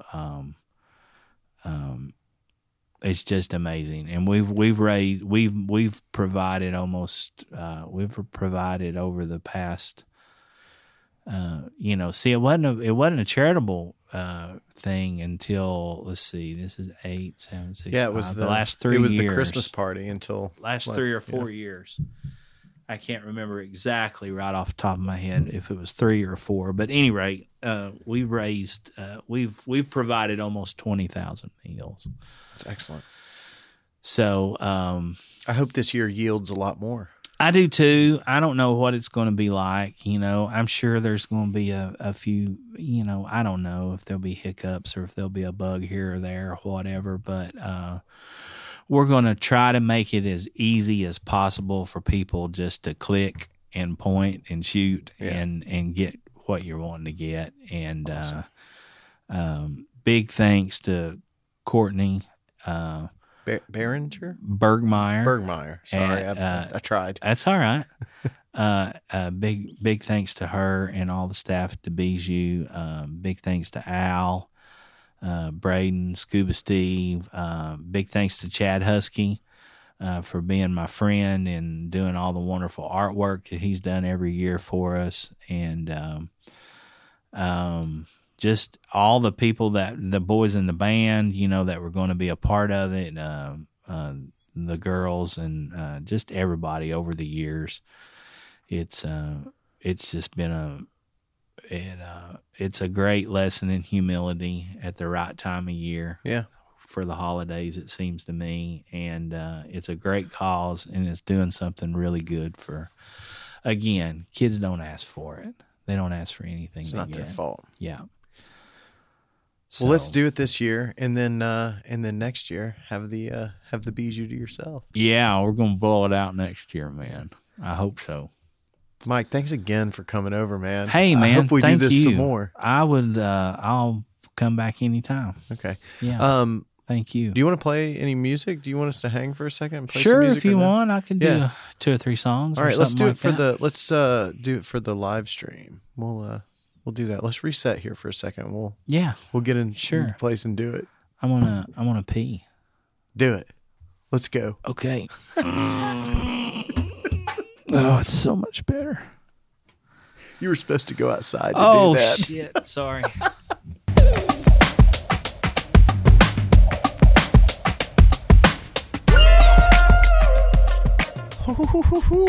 How'd we do, guys?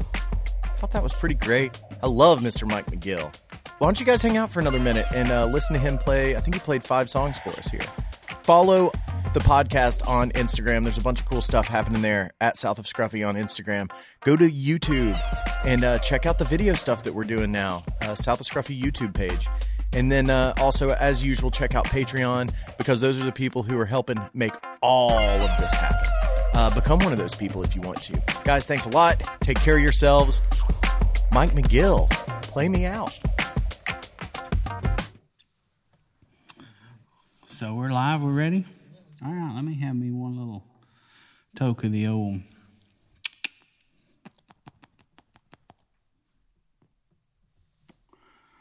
All right. Hey, everybody. Tuning in from South of Scruffy podcast at the lair of young Ben Fields. I have to tell you what, buddy. It's a real first-class setup around here. Not so much. But, yeah, thanks for having me out. Ben had me on the podcast. We're just singing a few songs. Some that I wrote, maybe some I didn't, maybe some I wish I had. Who knows what we'll do. You can't ever tell. So hopefully you'll enjoy it. Here's one I wrote about some things that puzzled me.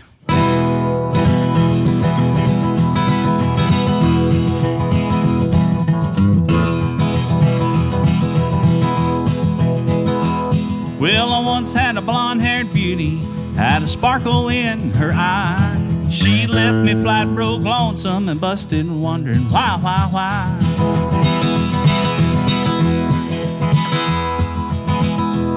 Now a prince, he will marry a princess, while the spider catches flies. And Peter Pan ain't a boy, he's a jar of peanut butter. Tell me why? Why, oh why? Why, oh why? Well, the sheep get led to the slaughter, while the wolf leads around the blind. And they print more money while we go bankrupt. Somebody tell me why?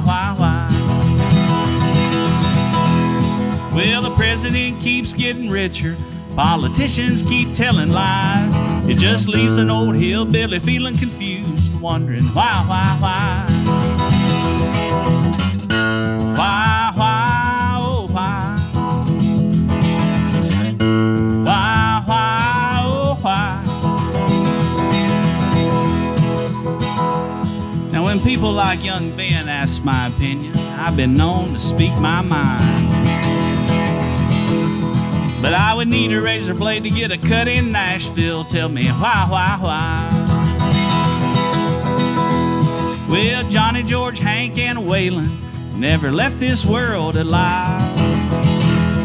What really good comes from killing one another? Tell me why?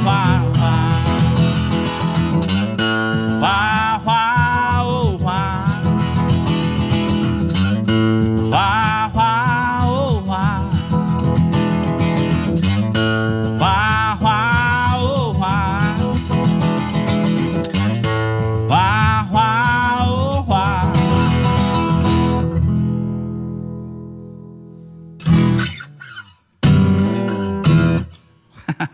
There you go.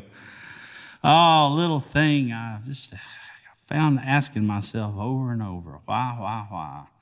I'm sure you all have done that over the last little bit with everything going on in our crazy little world that we like to live in.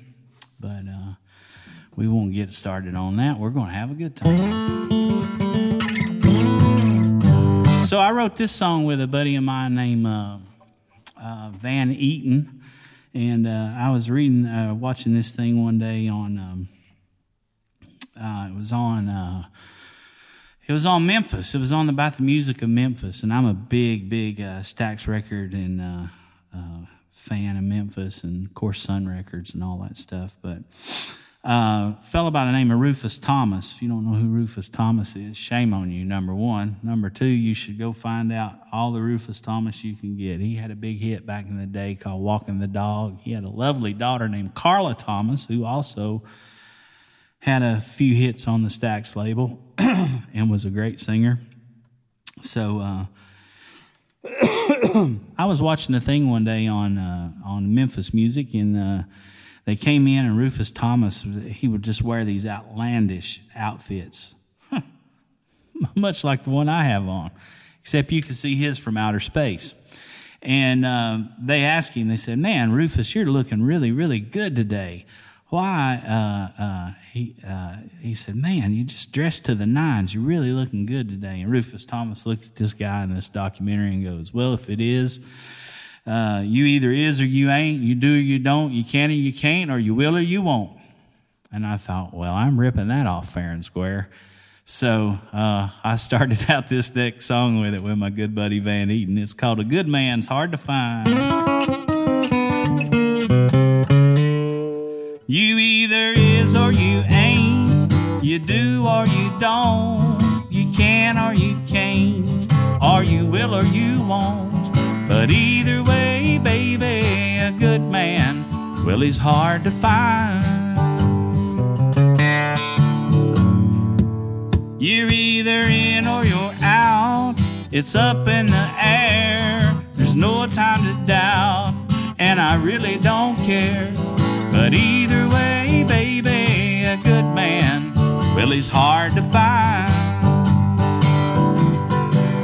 Yeah, it's an eye for an eye, a tooth for a tooth. And what I'm saying, darling, is the God's honest truth.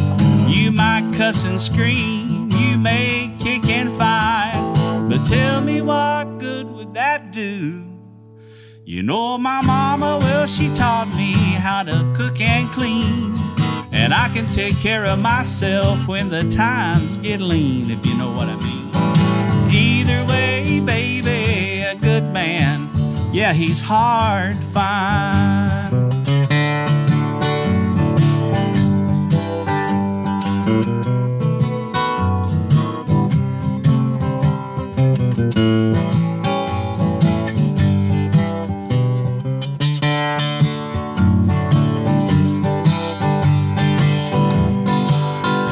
It's an eye for an eye, a tooth for a tooth. And what I'm saying, darling, is the God's honest truth.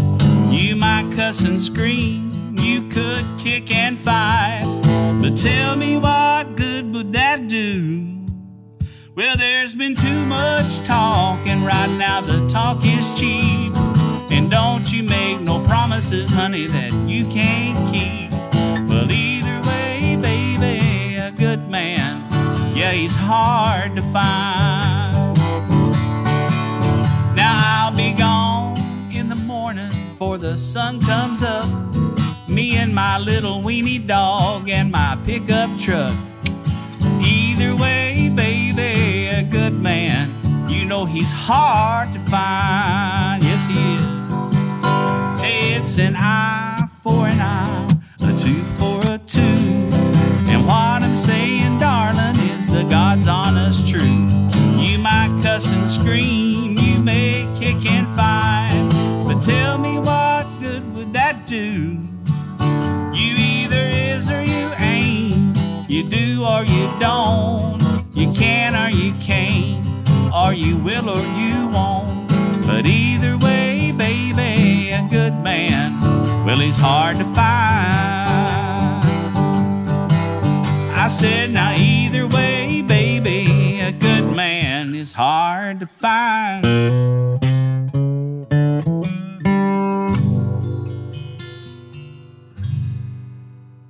That's faux show, baby. I heard somebody tell me a hard man was good to find one time. Well, you know, there's a lot of difference between a hold up and a stick up. For all you criminals out there. All right. Well, let's see. Shall we do?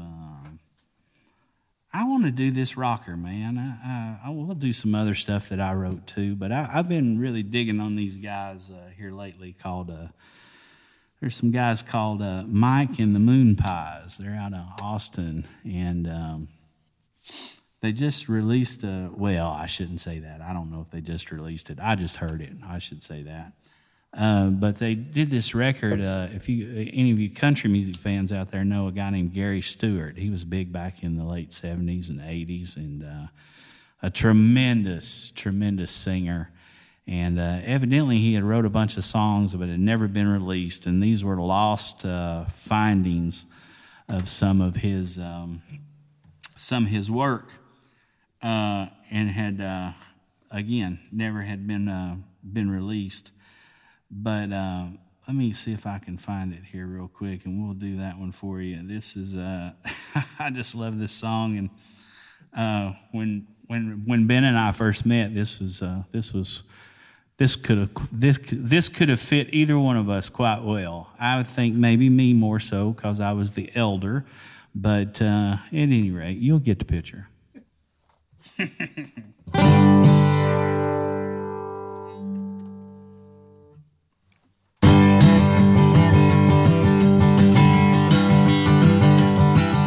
Tonight they're throwing me a party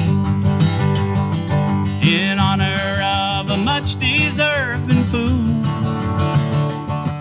For the million times I've sit down on one, tonight they're giving me the gold bar stool. Well, a railroad man gets a gold watch and chain, carpenter a set of golden tools. But after 20 years of drinking, this has gotten me is my very own gold bar stool.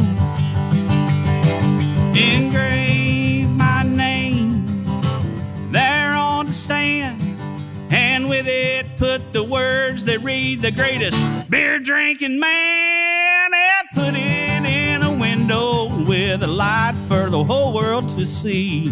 Tonight they give the gold bar stool to me.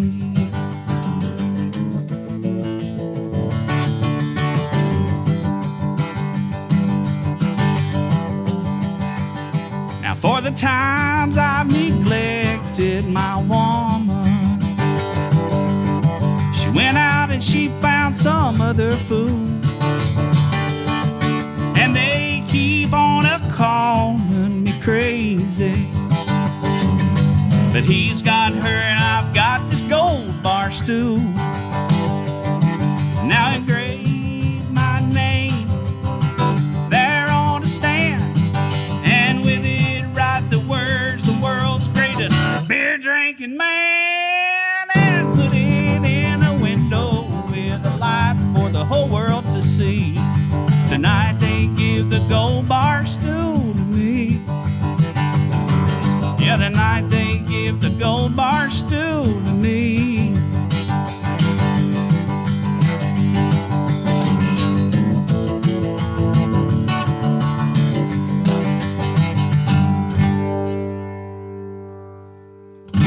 Yeah. That boy some George Jones sausage. Son. Well, what'd you think about that one? That's pretty good. That's a good one. I've sang that one a few times. You wrote it? No, God, no, I didn't write it. A fellow named Gary Stewart wrote that. And the band Mike and the Moon Pies just released, or I just found out they did a song, they did a tribute record to all the lost songs of Gary Stewart. It had never been released before, and I heard it, and I fell in love with it. They're in Austin, yeah. The Moon Pies. Mike and the Moon Pies. Check them out, man. Good stuff. Real good stuff. Well, I guess we could do...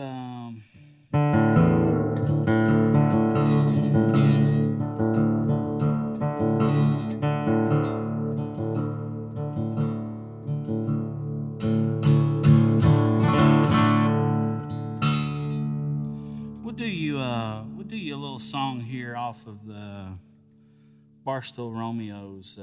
We've talked about them some, and I gotta get it. I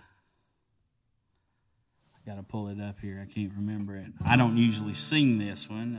Andy does, but it's one of my favorites. And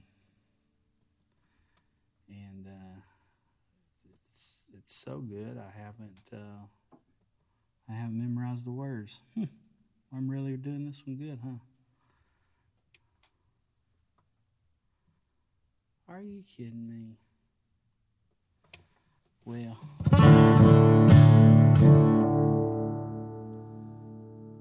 surely.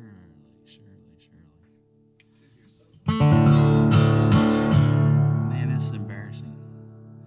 Hey, don't judge me. I don't need it. I don't need it.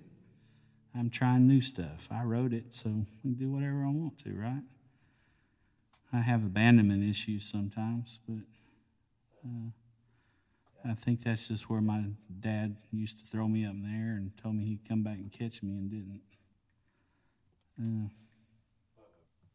Uh-oh. What happened? Work the other two cameras for a second. I'll change this one real quick. We lose Houston? Lost one camera. Man, are you kidding me? This is embarrassing.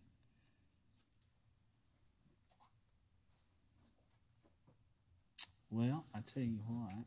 Here we go. So I could have pretended like I was tuning.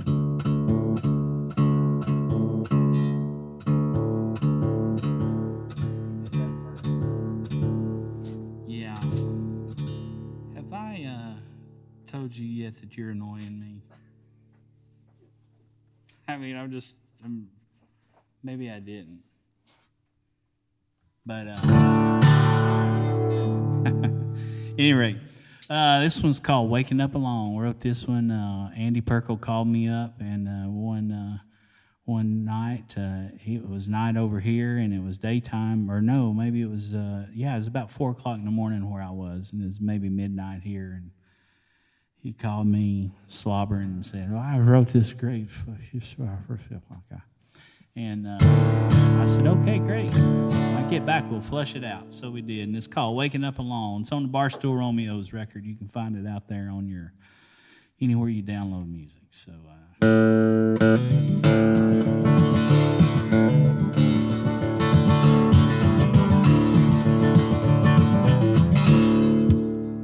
well, she left me on a Thursday, and I cried and I drank whiskey until dawn. It's noon on a Friday, I'm still here, but I carry on alone. Oh, the heartache in my chest weighs me down like I'm carrying a stone. But at least I got more whiskey, and I'm pretty good at waking up alone. And I'll never love the ideas of love again. The one that's got my heart turned out she wasn't my friend. Reflections in the mirror show a man I've never known. Oh, but at least I got more whiskey, and I'm pretty good at waking up alone.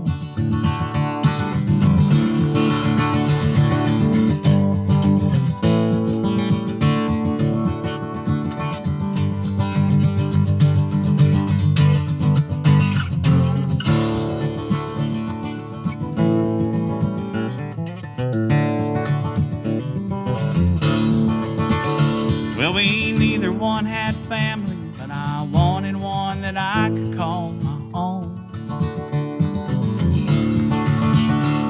I met her at a roadhouse and quickly asked if I could drive her home.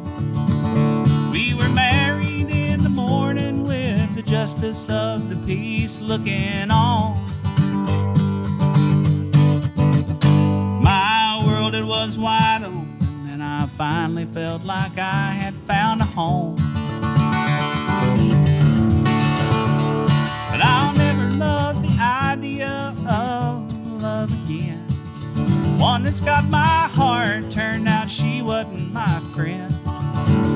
honky-tonk angels play a game I'll never win.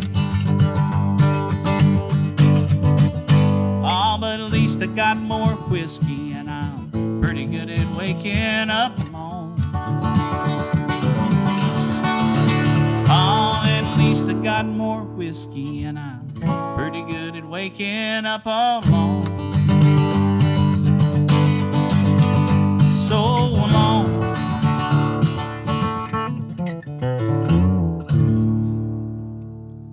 There you go. There's a real happy one. I slobber myself trying to hit all those hot licks. I was just drooling. Was that kind of wall-eyed looking?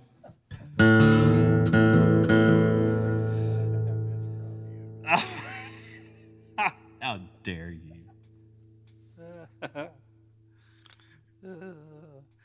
Hey, we were telling.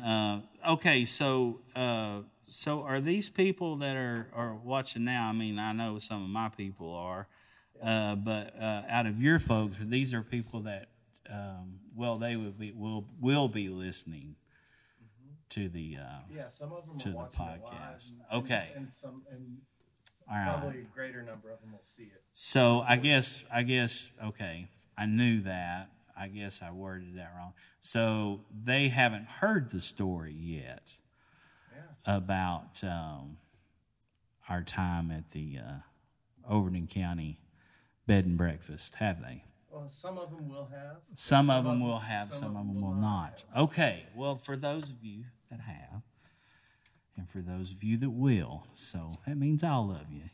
You happy now? You happy? Okay, good. So I wrote a little song about it. Said story. So it may make a little sense to some of you.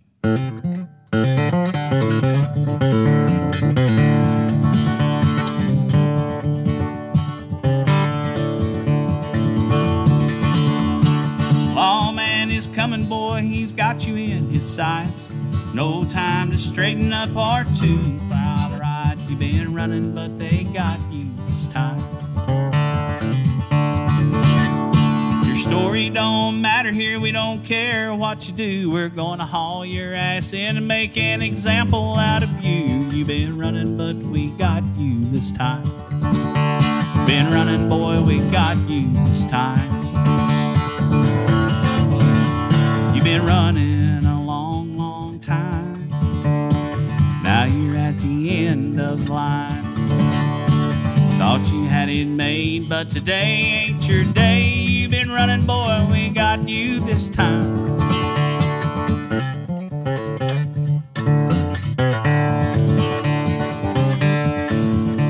Now welcome to the hotel. We hope you like your bed. Here's some thread to cover up with and no pillow for your head. You've been running, but we got you this time. There ain't nothing here that's too much fun, but you get to sleep all day. Play the cards that is dealt and please enjoy your stay. You've been running, but we got you this time. You've been running, but we got you this time. You've been running a long, long time.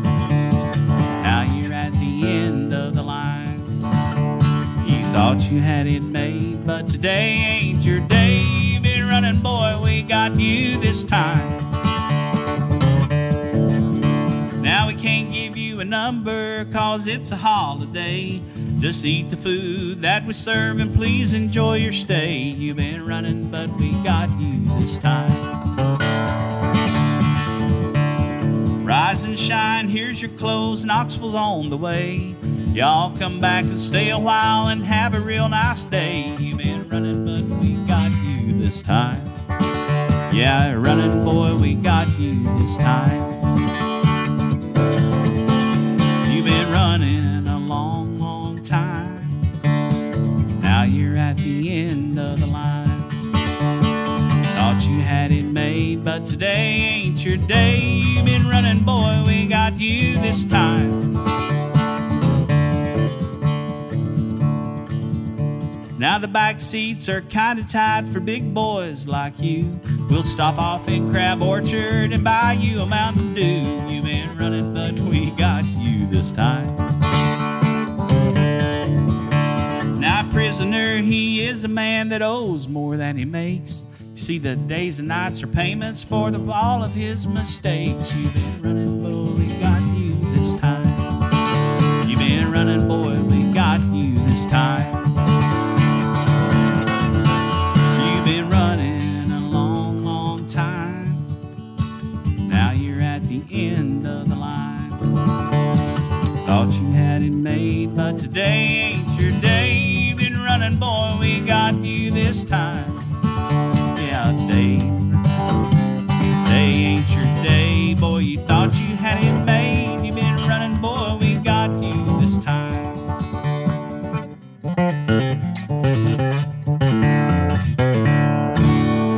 Woo. There you go. A little special ending on it for you. Thanks, man. So, full circle. Yeah. Yeah, exactly. So,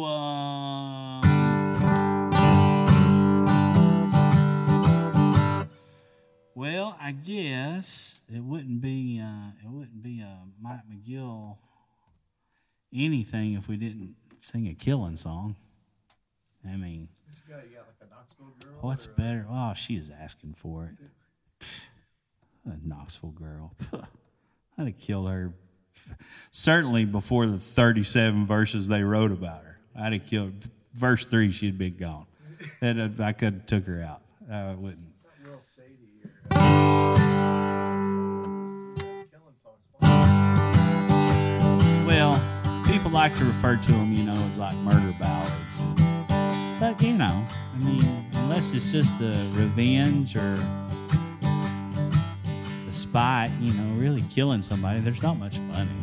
I mean, so I've been told. But for all you people that are out there who are heartbroken, lonely, desperate, been left down in the deep, deep, dark realms of despair by someone, a jilted lover, someone's lied to you, someone spoke bad about you, hurt your feelings, broke your confidence. Well, this song, my friends, are for you.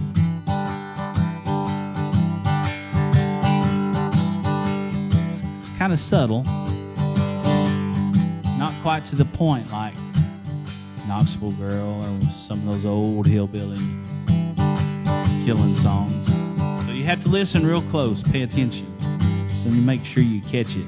You can use it for your own interpretation, like any good story should be written. Why did you ever tell me that you loved me when you knew that it was all just a lie? I think that you deserve to, and I'm pretty sure I've got all the nerve to make this the last day of your life. 'Cause I'm gonna kill you, simply gonna kill you. And I'm gonna close your cheating bedroom eyes. I'm gonna kill you, simply gonna kill you, and bury you in a box about half your size. Well, you told me you were just going out to the store,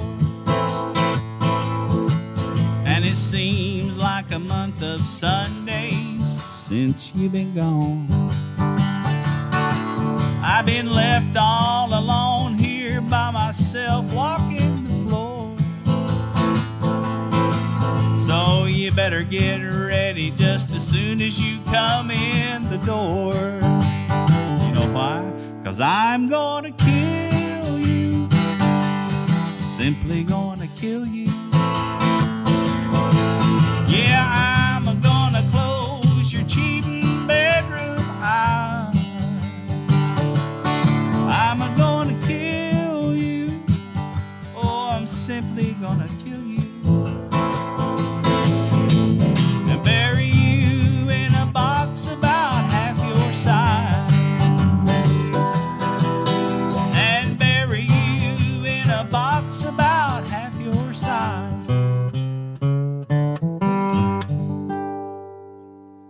sweet one. Yeah, well, you know, there's no need of giving it all away right at the thing, you know. If people are smart enough, you don't need to just hit them over the head with it. You know? Nah, you just whack. Like I said, they were asking for it. No, that was an old Wynn Stewart song from way back in the country music days of old. I was coming out of Atlanta one night, coming back home from a big tour down south, and it would come on the Sirius XM radio, and I said, boy, there's a cheating, heartbreaking, killing song if I ever heard one. I never forgot it. So there you go. You're welcome. What do you say we do? 1, 2 more, 3 more, 10 more, 14 more? What are we doing? Yeah, let's do another one. If you feel too. Do another one? Yeah, sure. I'll check my glaucoma. Yeah. You're the first person to ever administer any glaucoma medication. Well, fuck it, man. You know, what are you going to do? Look at me. I got 4 good eyes. I see. You know, think of all the things I can see. So, yeah. Well, you know.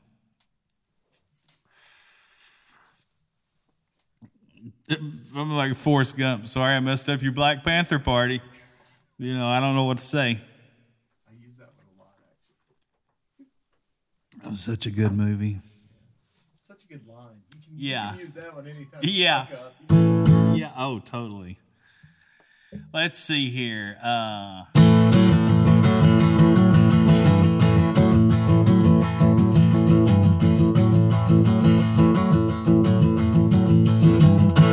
Just 1 second. I tell you what we'll do, and the reason I say this, we'll do us a little medley. How about that for something special? Yeah. We might give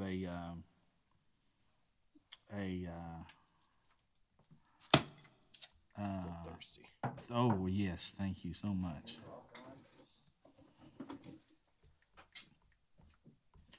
We may have to try to get a little. I mean, since we're on the,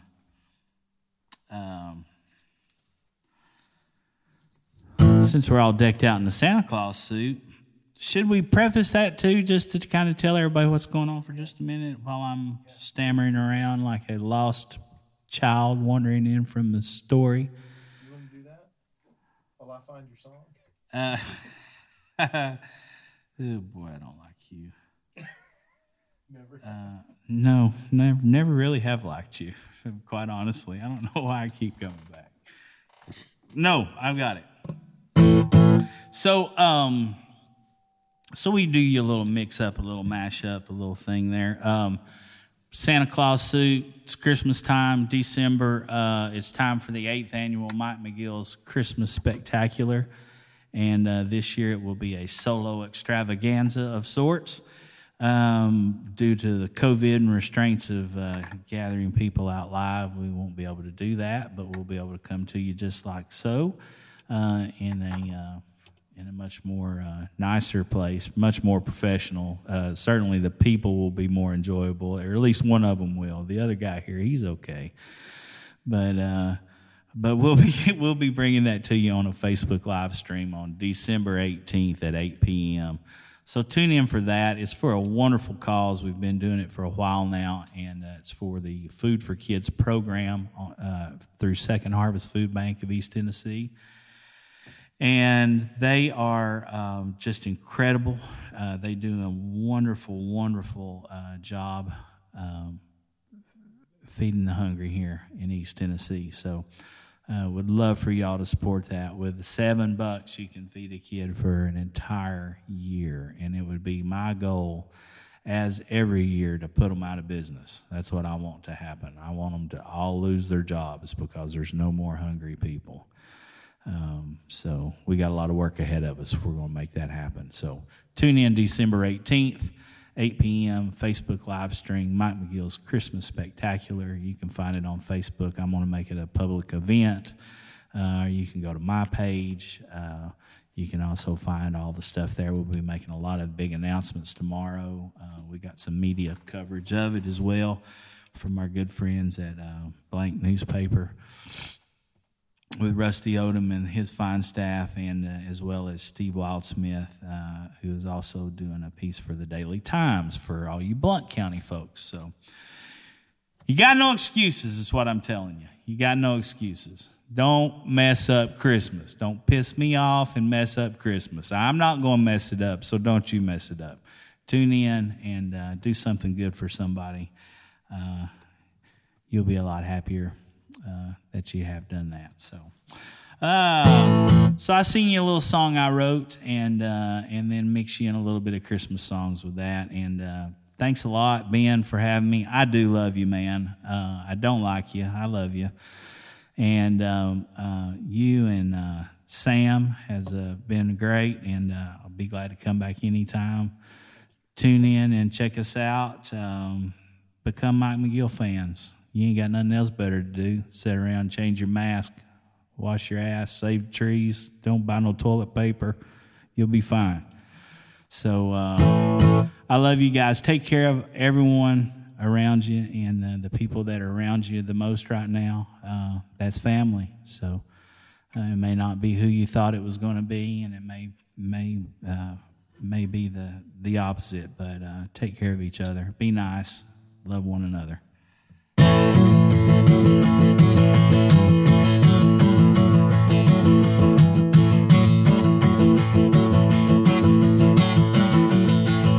Well, now if feeling low down was a contest, I'd be running in first place. If teardrops were made out of silver and gold, I'd have a fortune running down my face.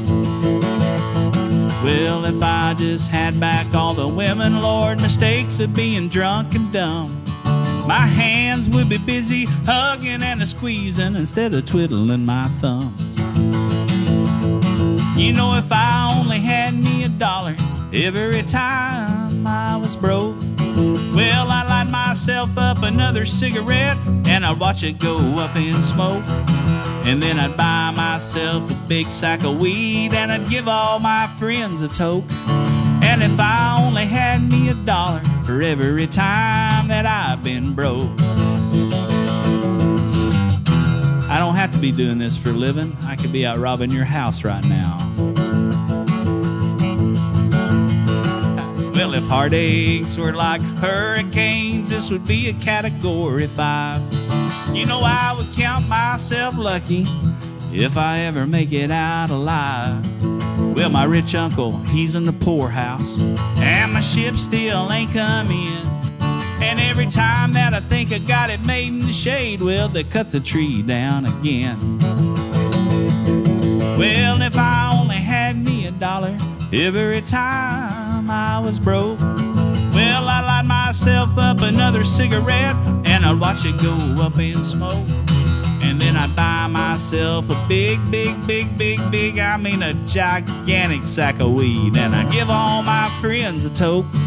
Yeah, if I only had me $1 for every time that I've been broke.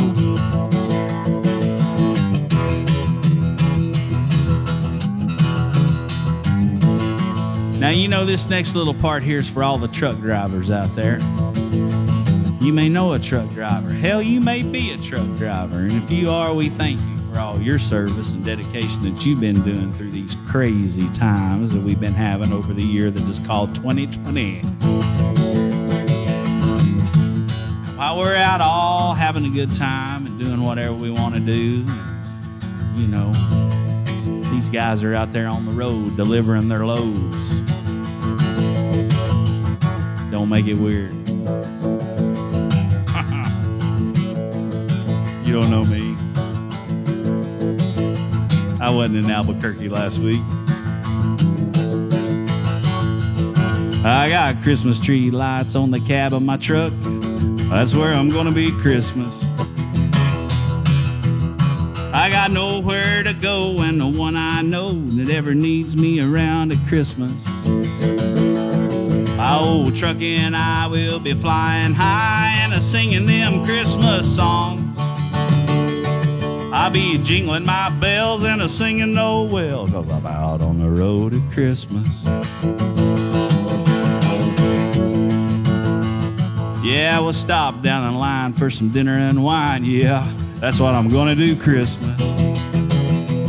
Take a minute or so for a little prayer, I know. That's what I'll do on Christmas.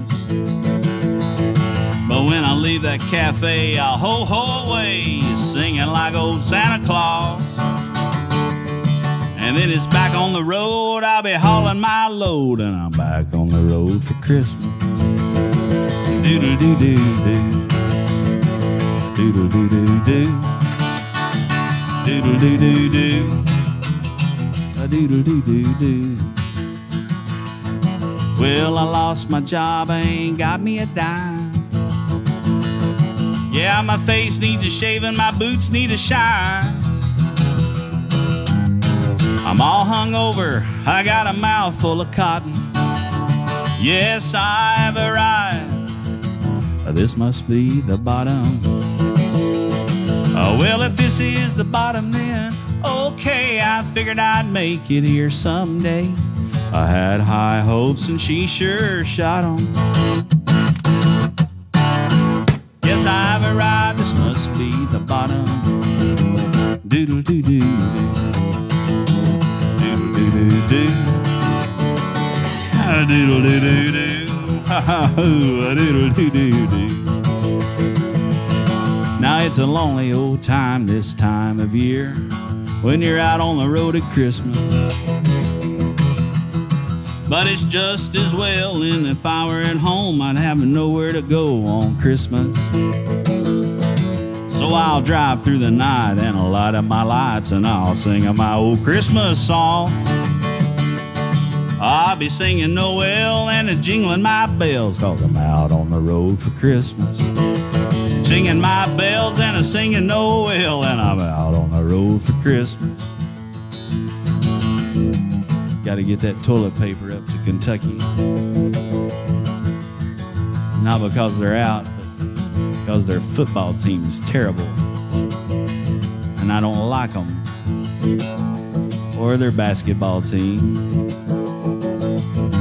Got to haul it down there to Alabama, too. Well, I got to get it down there somehow. You know what they say. Watch out, Daddy. That's my cigarettes. I tried to clean it up.